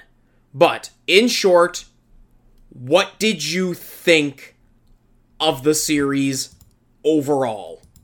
Overall, I think it's a wonderful escalation of the stakes and, a great exploration into Sosuke. I think a better exploration into Sosuke than it was in Second Raid. There are some minor things that I could quibble about, but overall, though, I think that this is, without question, the best the series has ever been. I would have to agree. I'd say this is probably my personal favorite season in the series. Had a fantastic start. The first 5 episodes even, were absolutely fantastic. Without question.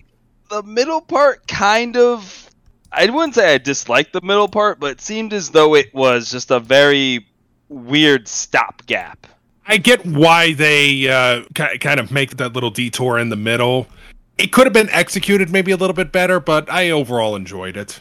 Yeah, it's not to say I disliked it. It just felt there was so much momentum going with the first act that when it just kind of came to that stopgap, I was like, I have to breathe. Got it. Yeah, pretty much. And then, very strong, if not a little bit surprising conclusion in my book. The first 4 episodes.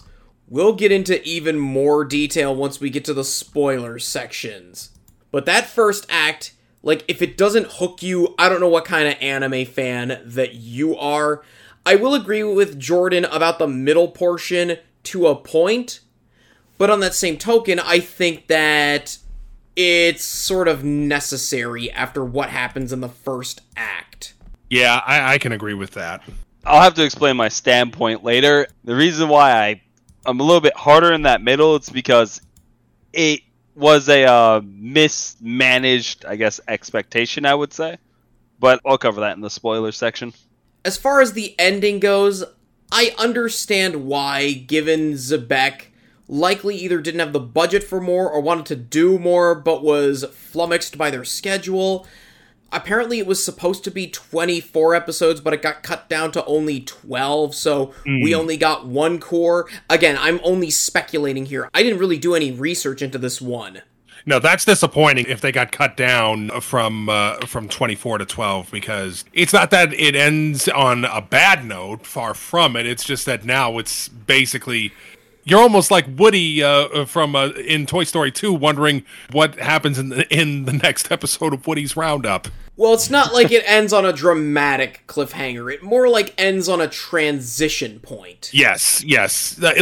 I'll give you my comparison when we talk about spoilers. In spite of the problems with the ending, though, I will say I thought they did as great a job as they could, cramming all that story into 12 episodes. It doesn't feel rushed. That's what I admire most about it. Agreed. It really doesn't. Oh, no, it kept a very strong pace throughout the whole time. Any final non-spoilery thoughts before we go into the spoilery part of the review? I say let's take a deep dive into the spoilers. Yeah, I'm ready to jump feet first into this. All right, everybody. So we've already set off the spoiler alarm for Second Raid. Now, if you have gotten this far, but still have yet to watch Invisible Victory, you have been warned. We are going to spoil the whole show. So, if you have not seen Invisible Victory yet, turn it off now. But if you're not afraid of spoilers, or have seen the show and want to hear our thoughts on the nitty-gritty details, go ahead now, because I'm about to set off the... Super Spoiler Alarm!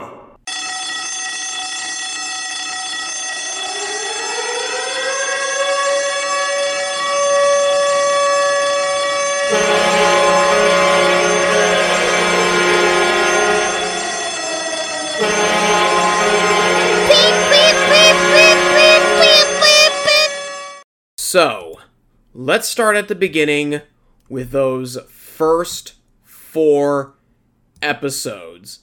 And honestly, I kind of didn't know what to expect when Leonard says that he's going to escalate the conflict with Mithril. But when I finally found out what it meant, oh my lord. Yeah.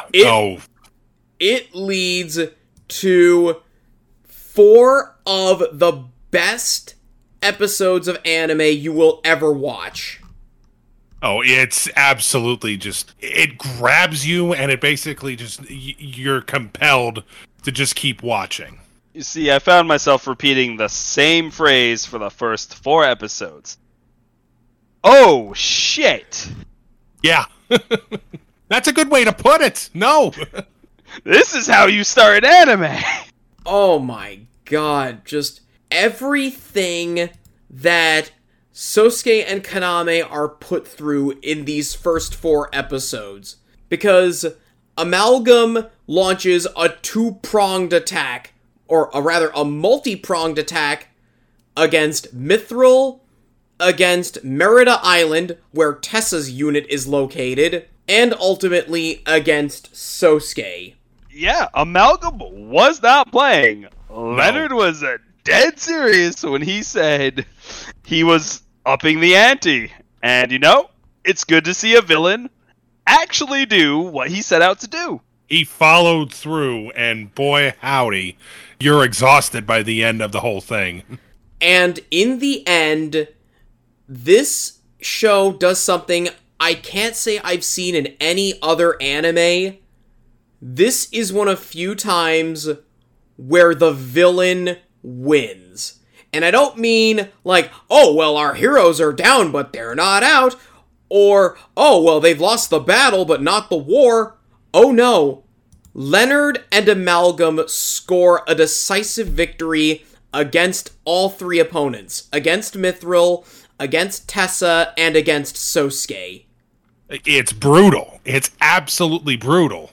If anything, I'd compare it to, like, you're playing a game of League of Legends, and you just get stomped. There was just no chance for Mithril. No, they were completely caught off guard, and then just everything just conspires against them.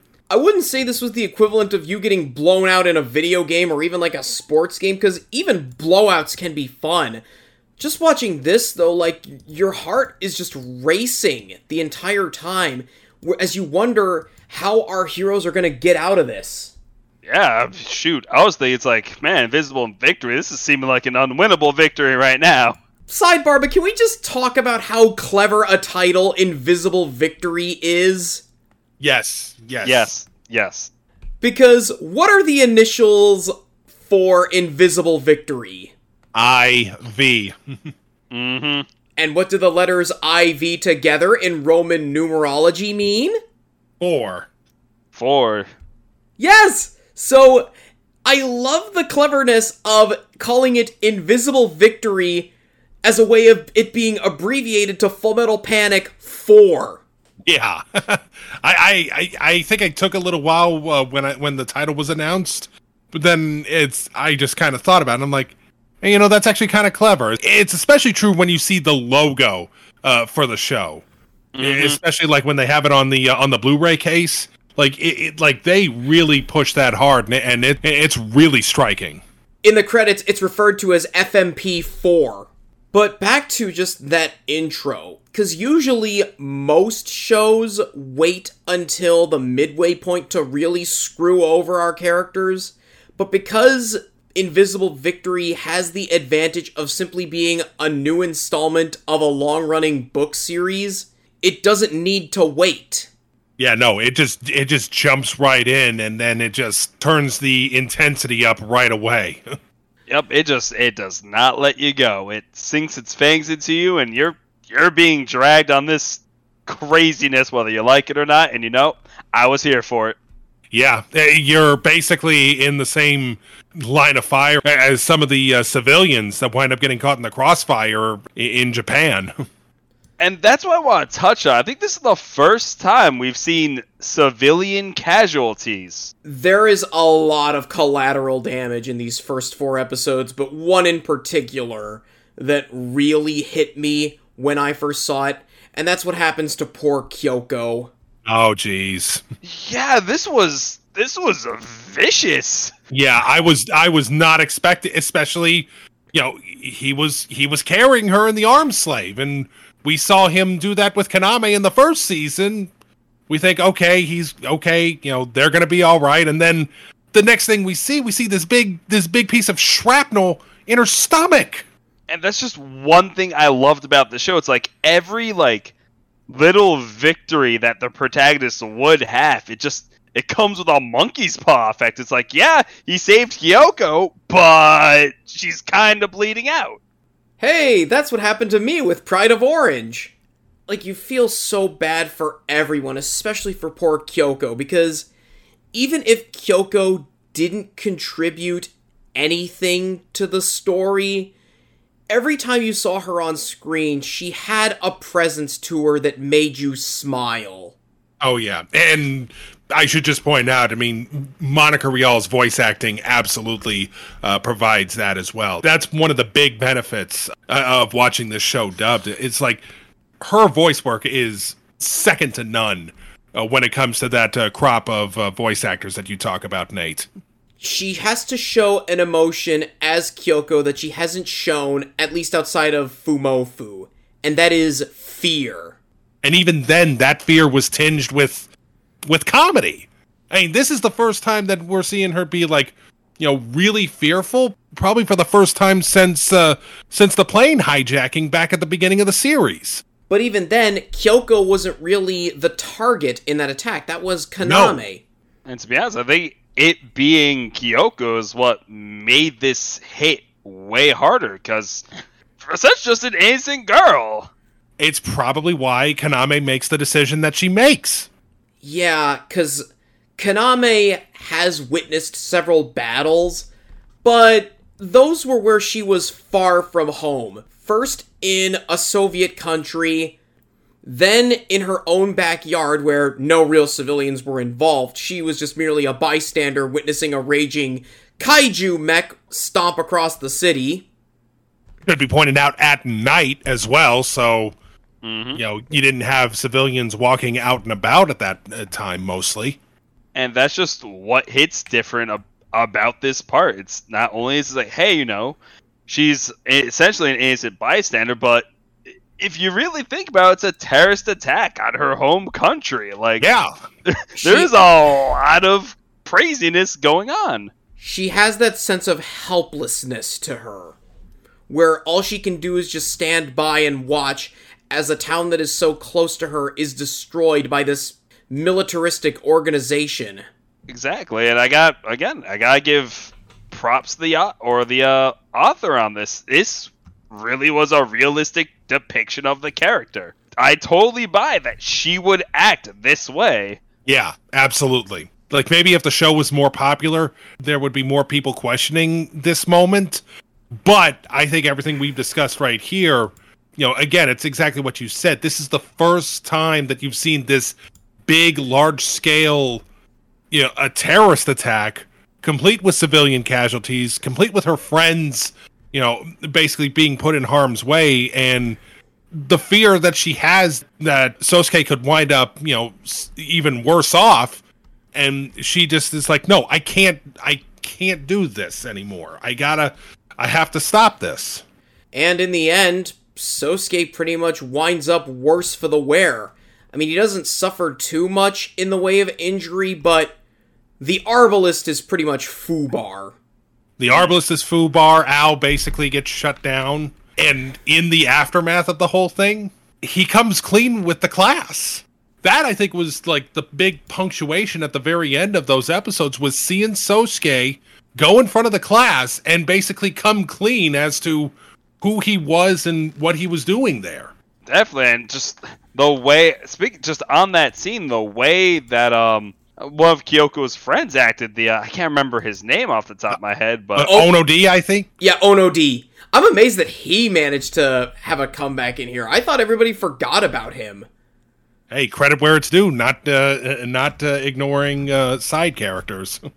And it really just makes you feel bad for Sosuke. Like, he hit a low point in a second raid, but I'd say this is the lowest point he hits as a character. Like, this is true rock bottom for the poor guy. No, yeah, I agree 100% because, again, when you're talking about rock bottom in second raid, it's almost like that there was this listlessness about him.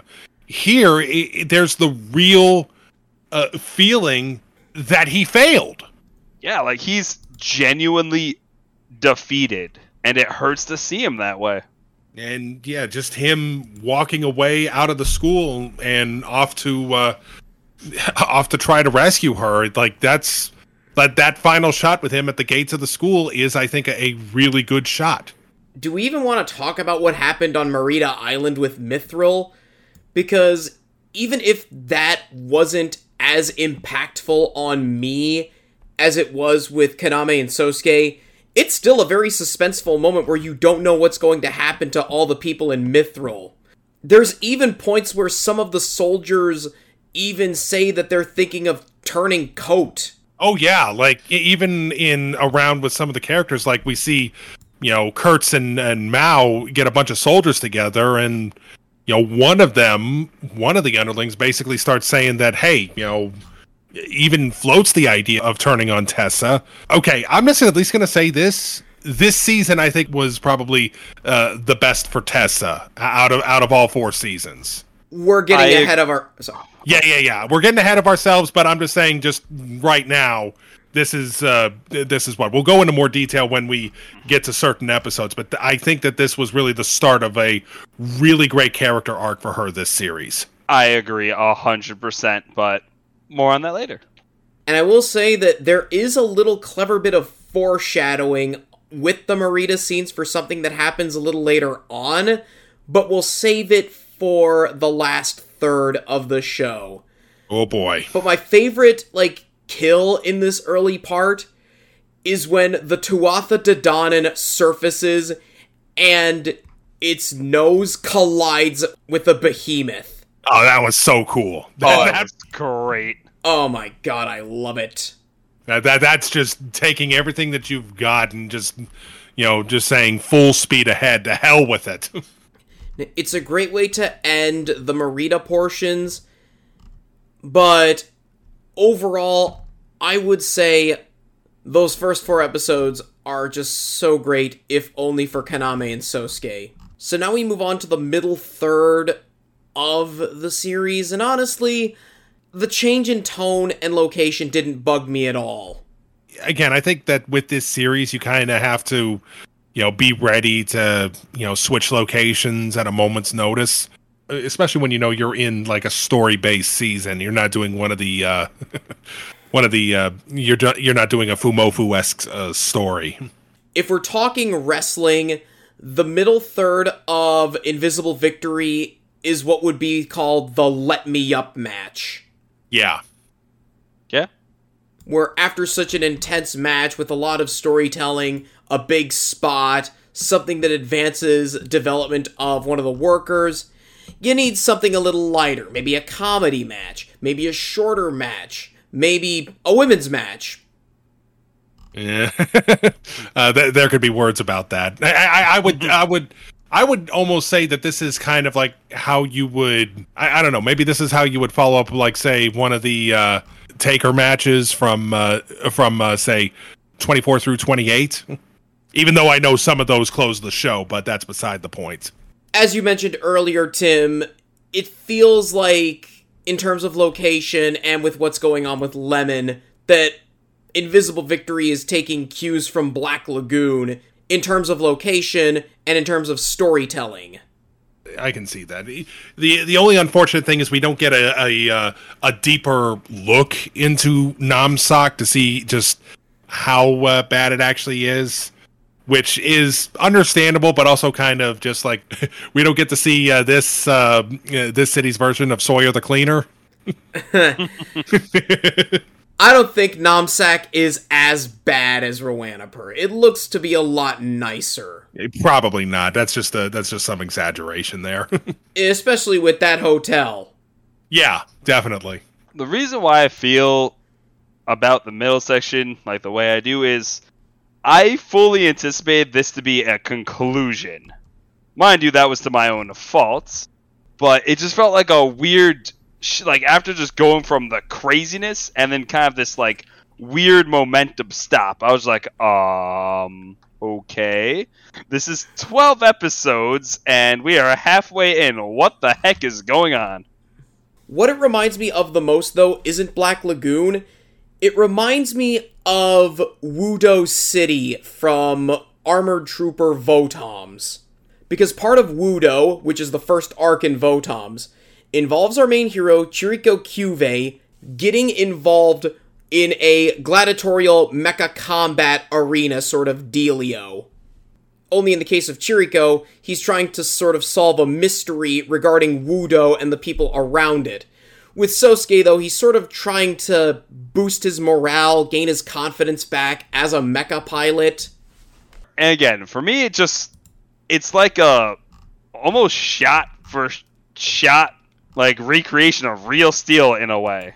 I know it's very strange to say that, but gladiatorial robots, death matches, kind of these like robots that are put piece by piece together with sponsors plastered on the ASs. I appreciated that, especially with the newest season of Tiger and Bunny just premiering recently.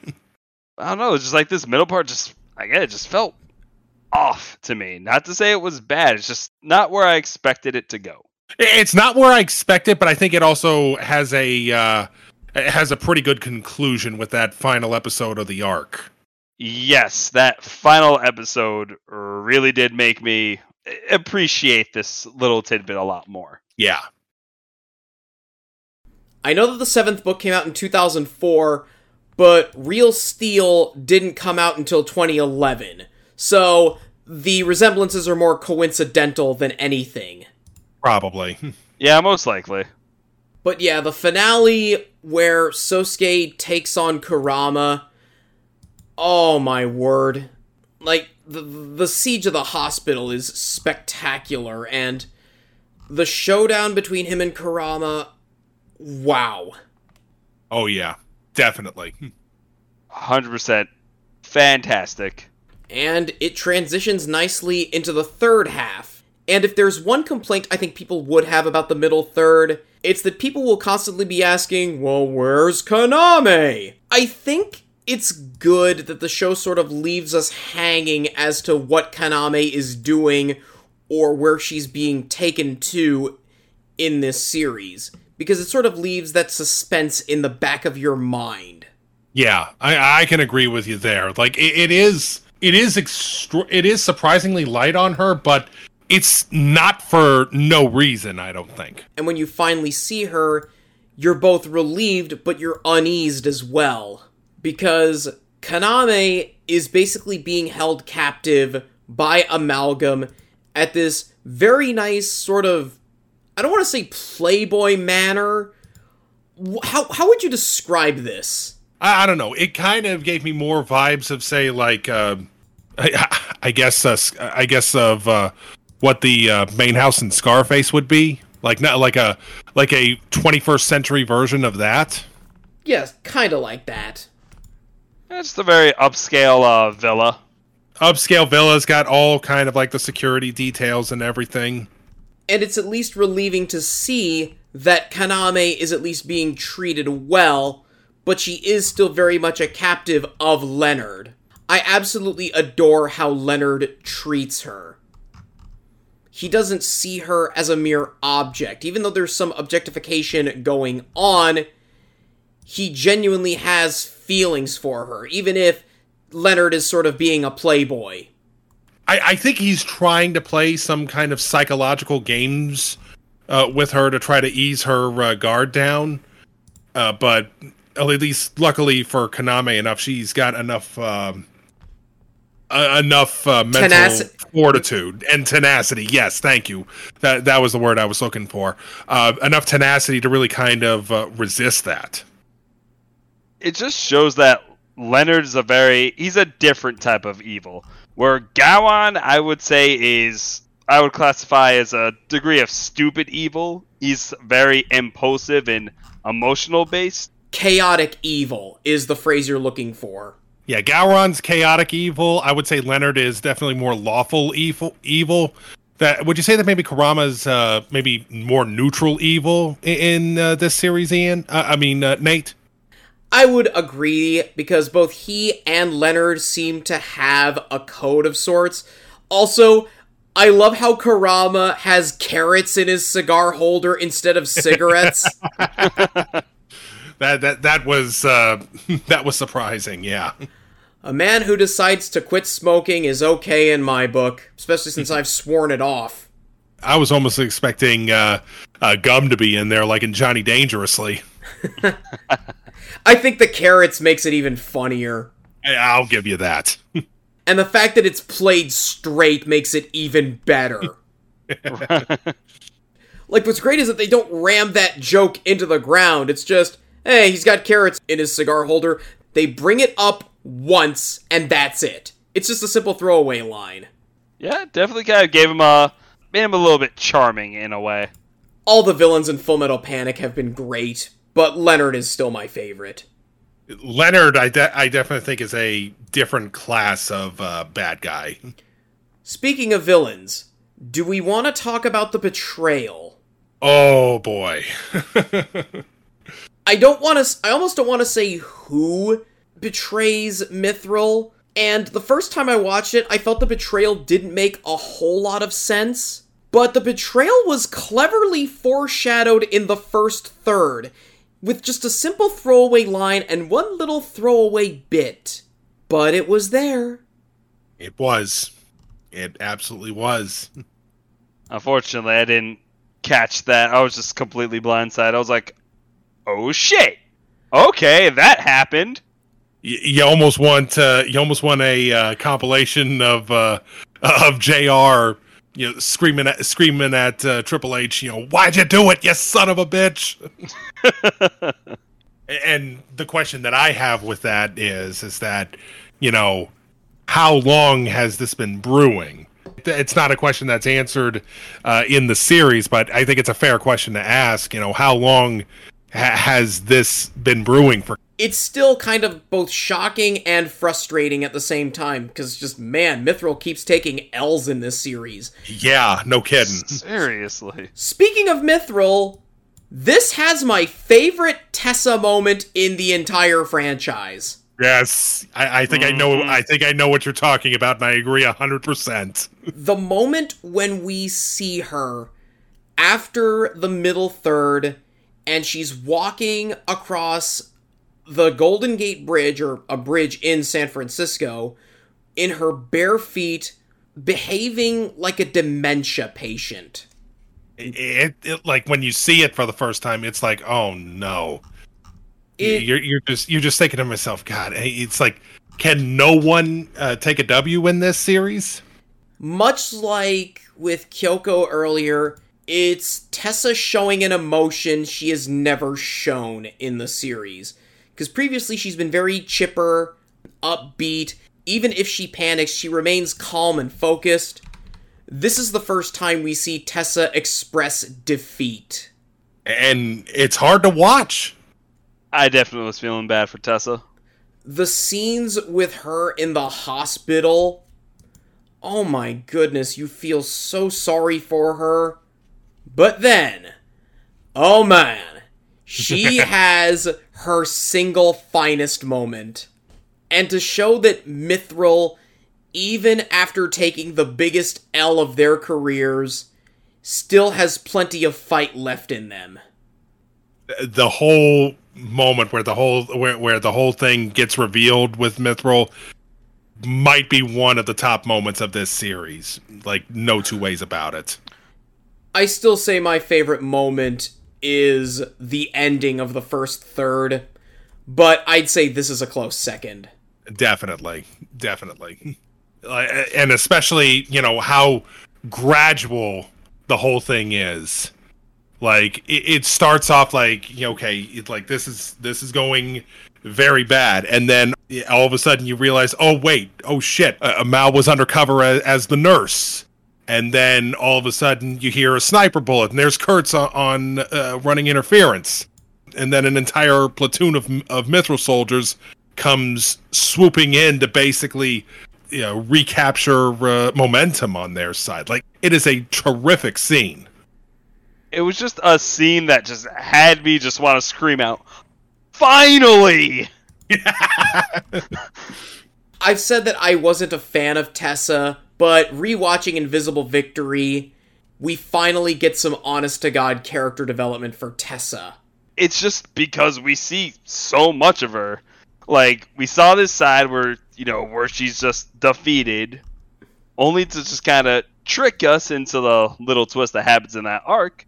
But we had it in the beginning where she threatened to shoot someone for mutiny. I think that's a great point to... I referred to that one earlier. I didn't bring it up because I knew we were going to get to Tessa. Yeah, that first moment where she shoots the ground when one of the soldiers is discussing it, like, that's kind of one of those moments where you look at her and be just like, okay, she ain't messing around this time. But as great as Tessa's scenes are in this show, Kaname's scenes are easily my favorite. To circle back to Kaname, the moments of her when she's walking around the villa, the scene where she decides to fall back first into the swimming pool, and she just starts swimming back and forth. It's a phenomenal character moment for Kaname. Oh, without question.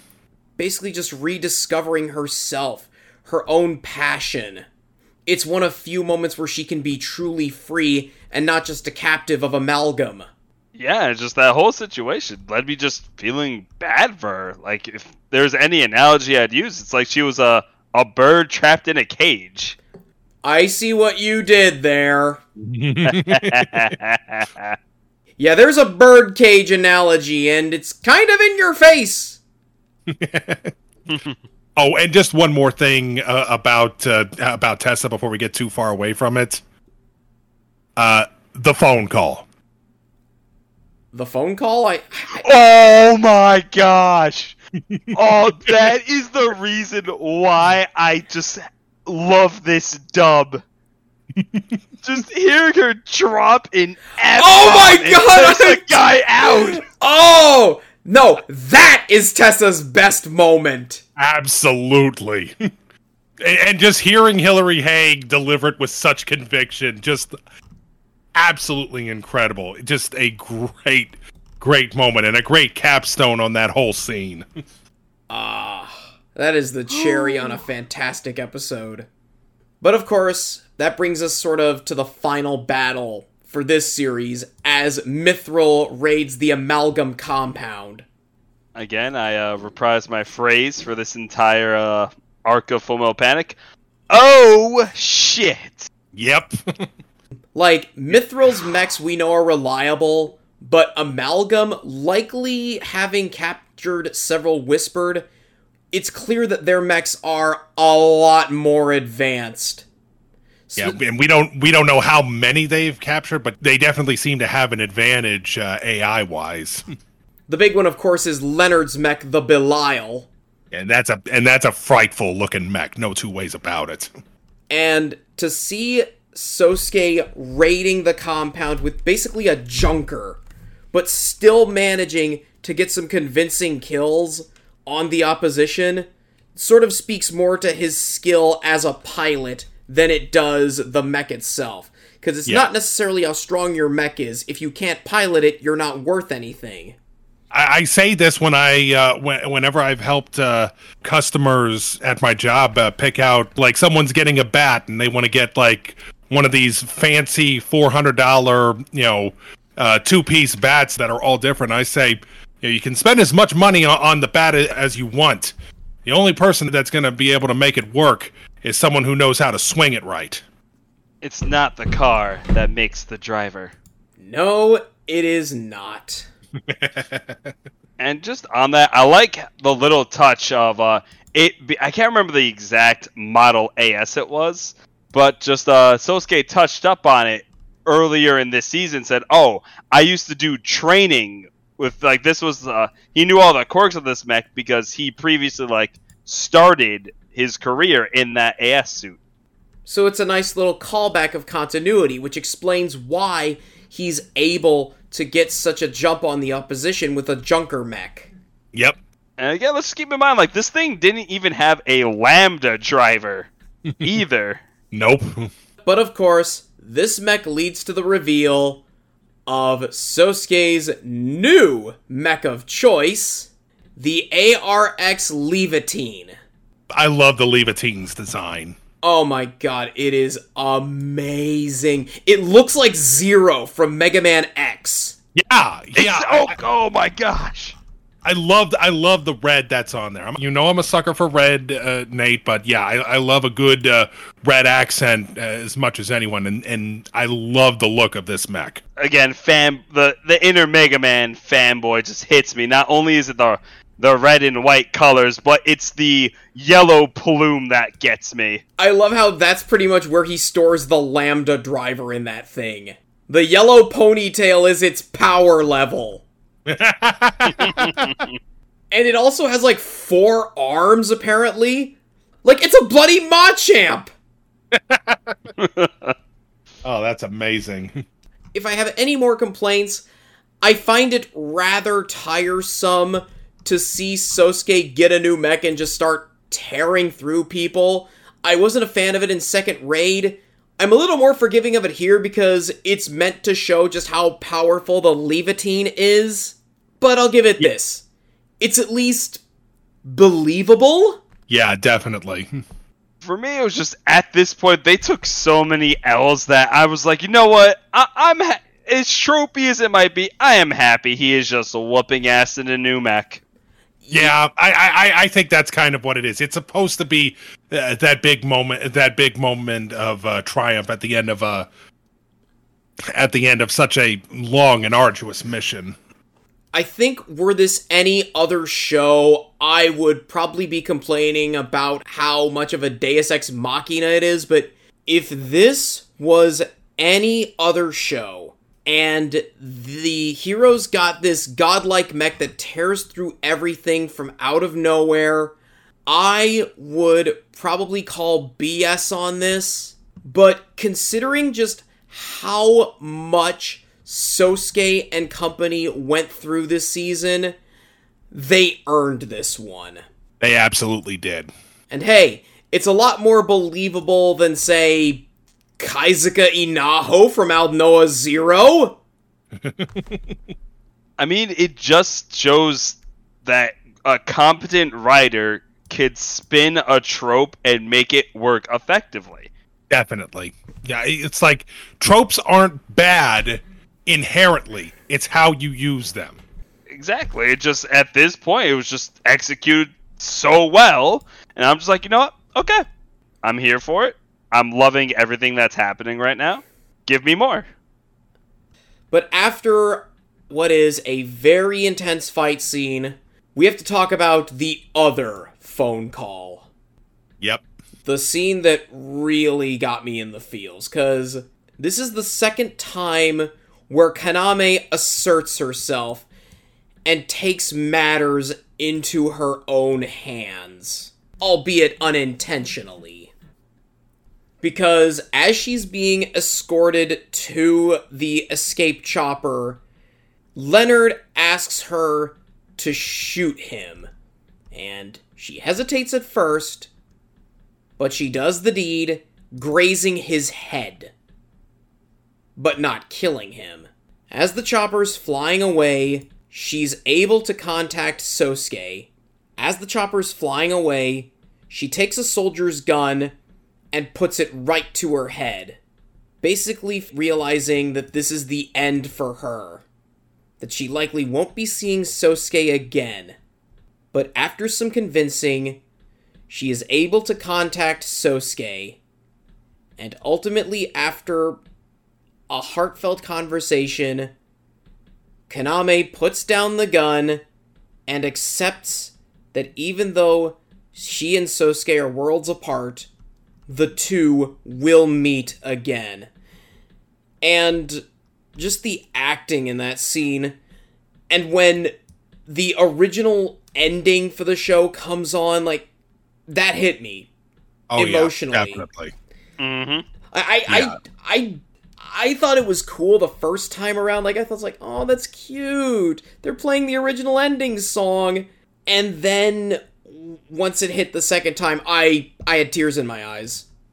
It's incredibly well executed. It's a terrific, because you literally do think, at least for a moment, that, and again, this is the final episode, you wonder maybe if she's really going to go through with it.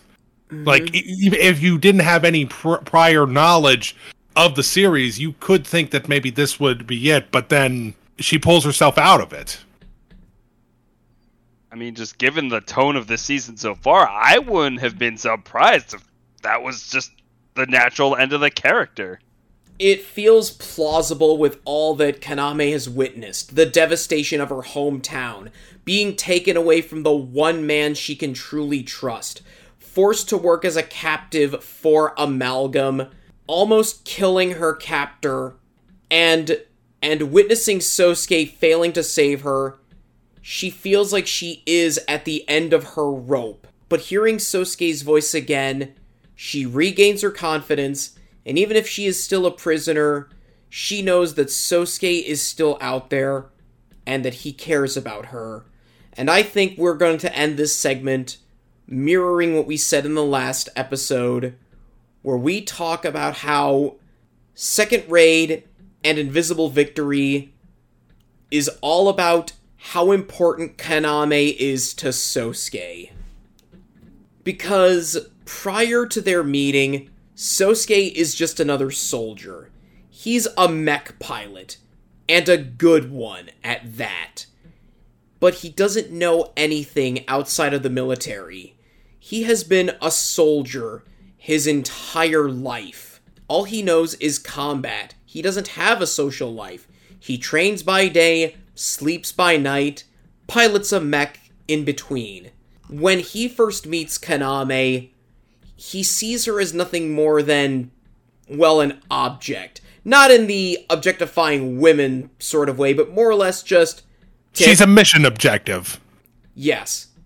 I'm going to protect this girl, my duty will be fulfilled, I'll go back to living on the Tuatha De Danann with my peers. But as the series progresses, and Sosuke gets hit in the head with a paper fan a few too many times, Sosuke develops something that he's never developed before. Feelings. He starts worrying for Kaname not as an objective he has to protect, but as a friend, an ally, and ultimately, a romantic interest. This is why I love the two of them as a couple. Because both sides ultimately learn to realize how important they are to each other. Kaname loves Sosuke as a protector, as a guardian, and Sosuke loves Kaname as a friend. He has peers on the ship. Tessa, Kurtz, Mao, Lieutenant Kalinin, Chief Mardukas, but nobody that he could truly say humanized him. His connection to Kaname is ultimately what humanizes him as a character. I'd say that's a beautiful capstone right there. Yeah. And I would probably say that that little post-credit scene with all them back on the Dedannan, I would say it's, to me at the very least, it's evocative a little bit, I think, of The Last Jedi, where it's a case of, okay, maybe we weren't successful in our mission, but there's a renewed sense of urgency and a renewed sense of duty with them all reunited and back on the ship that they called home.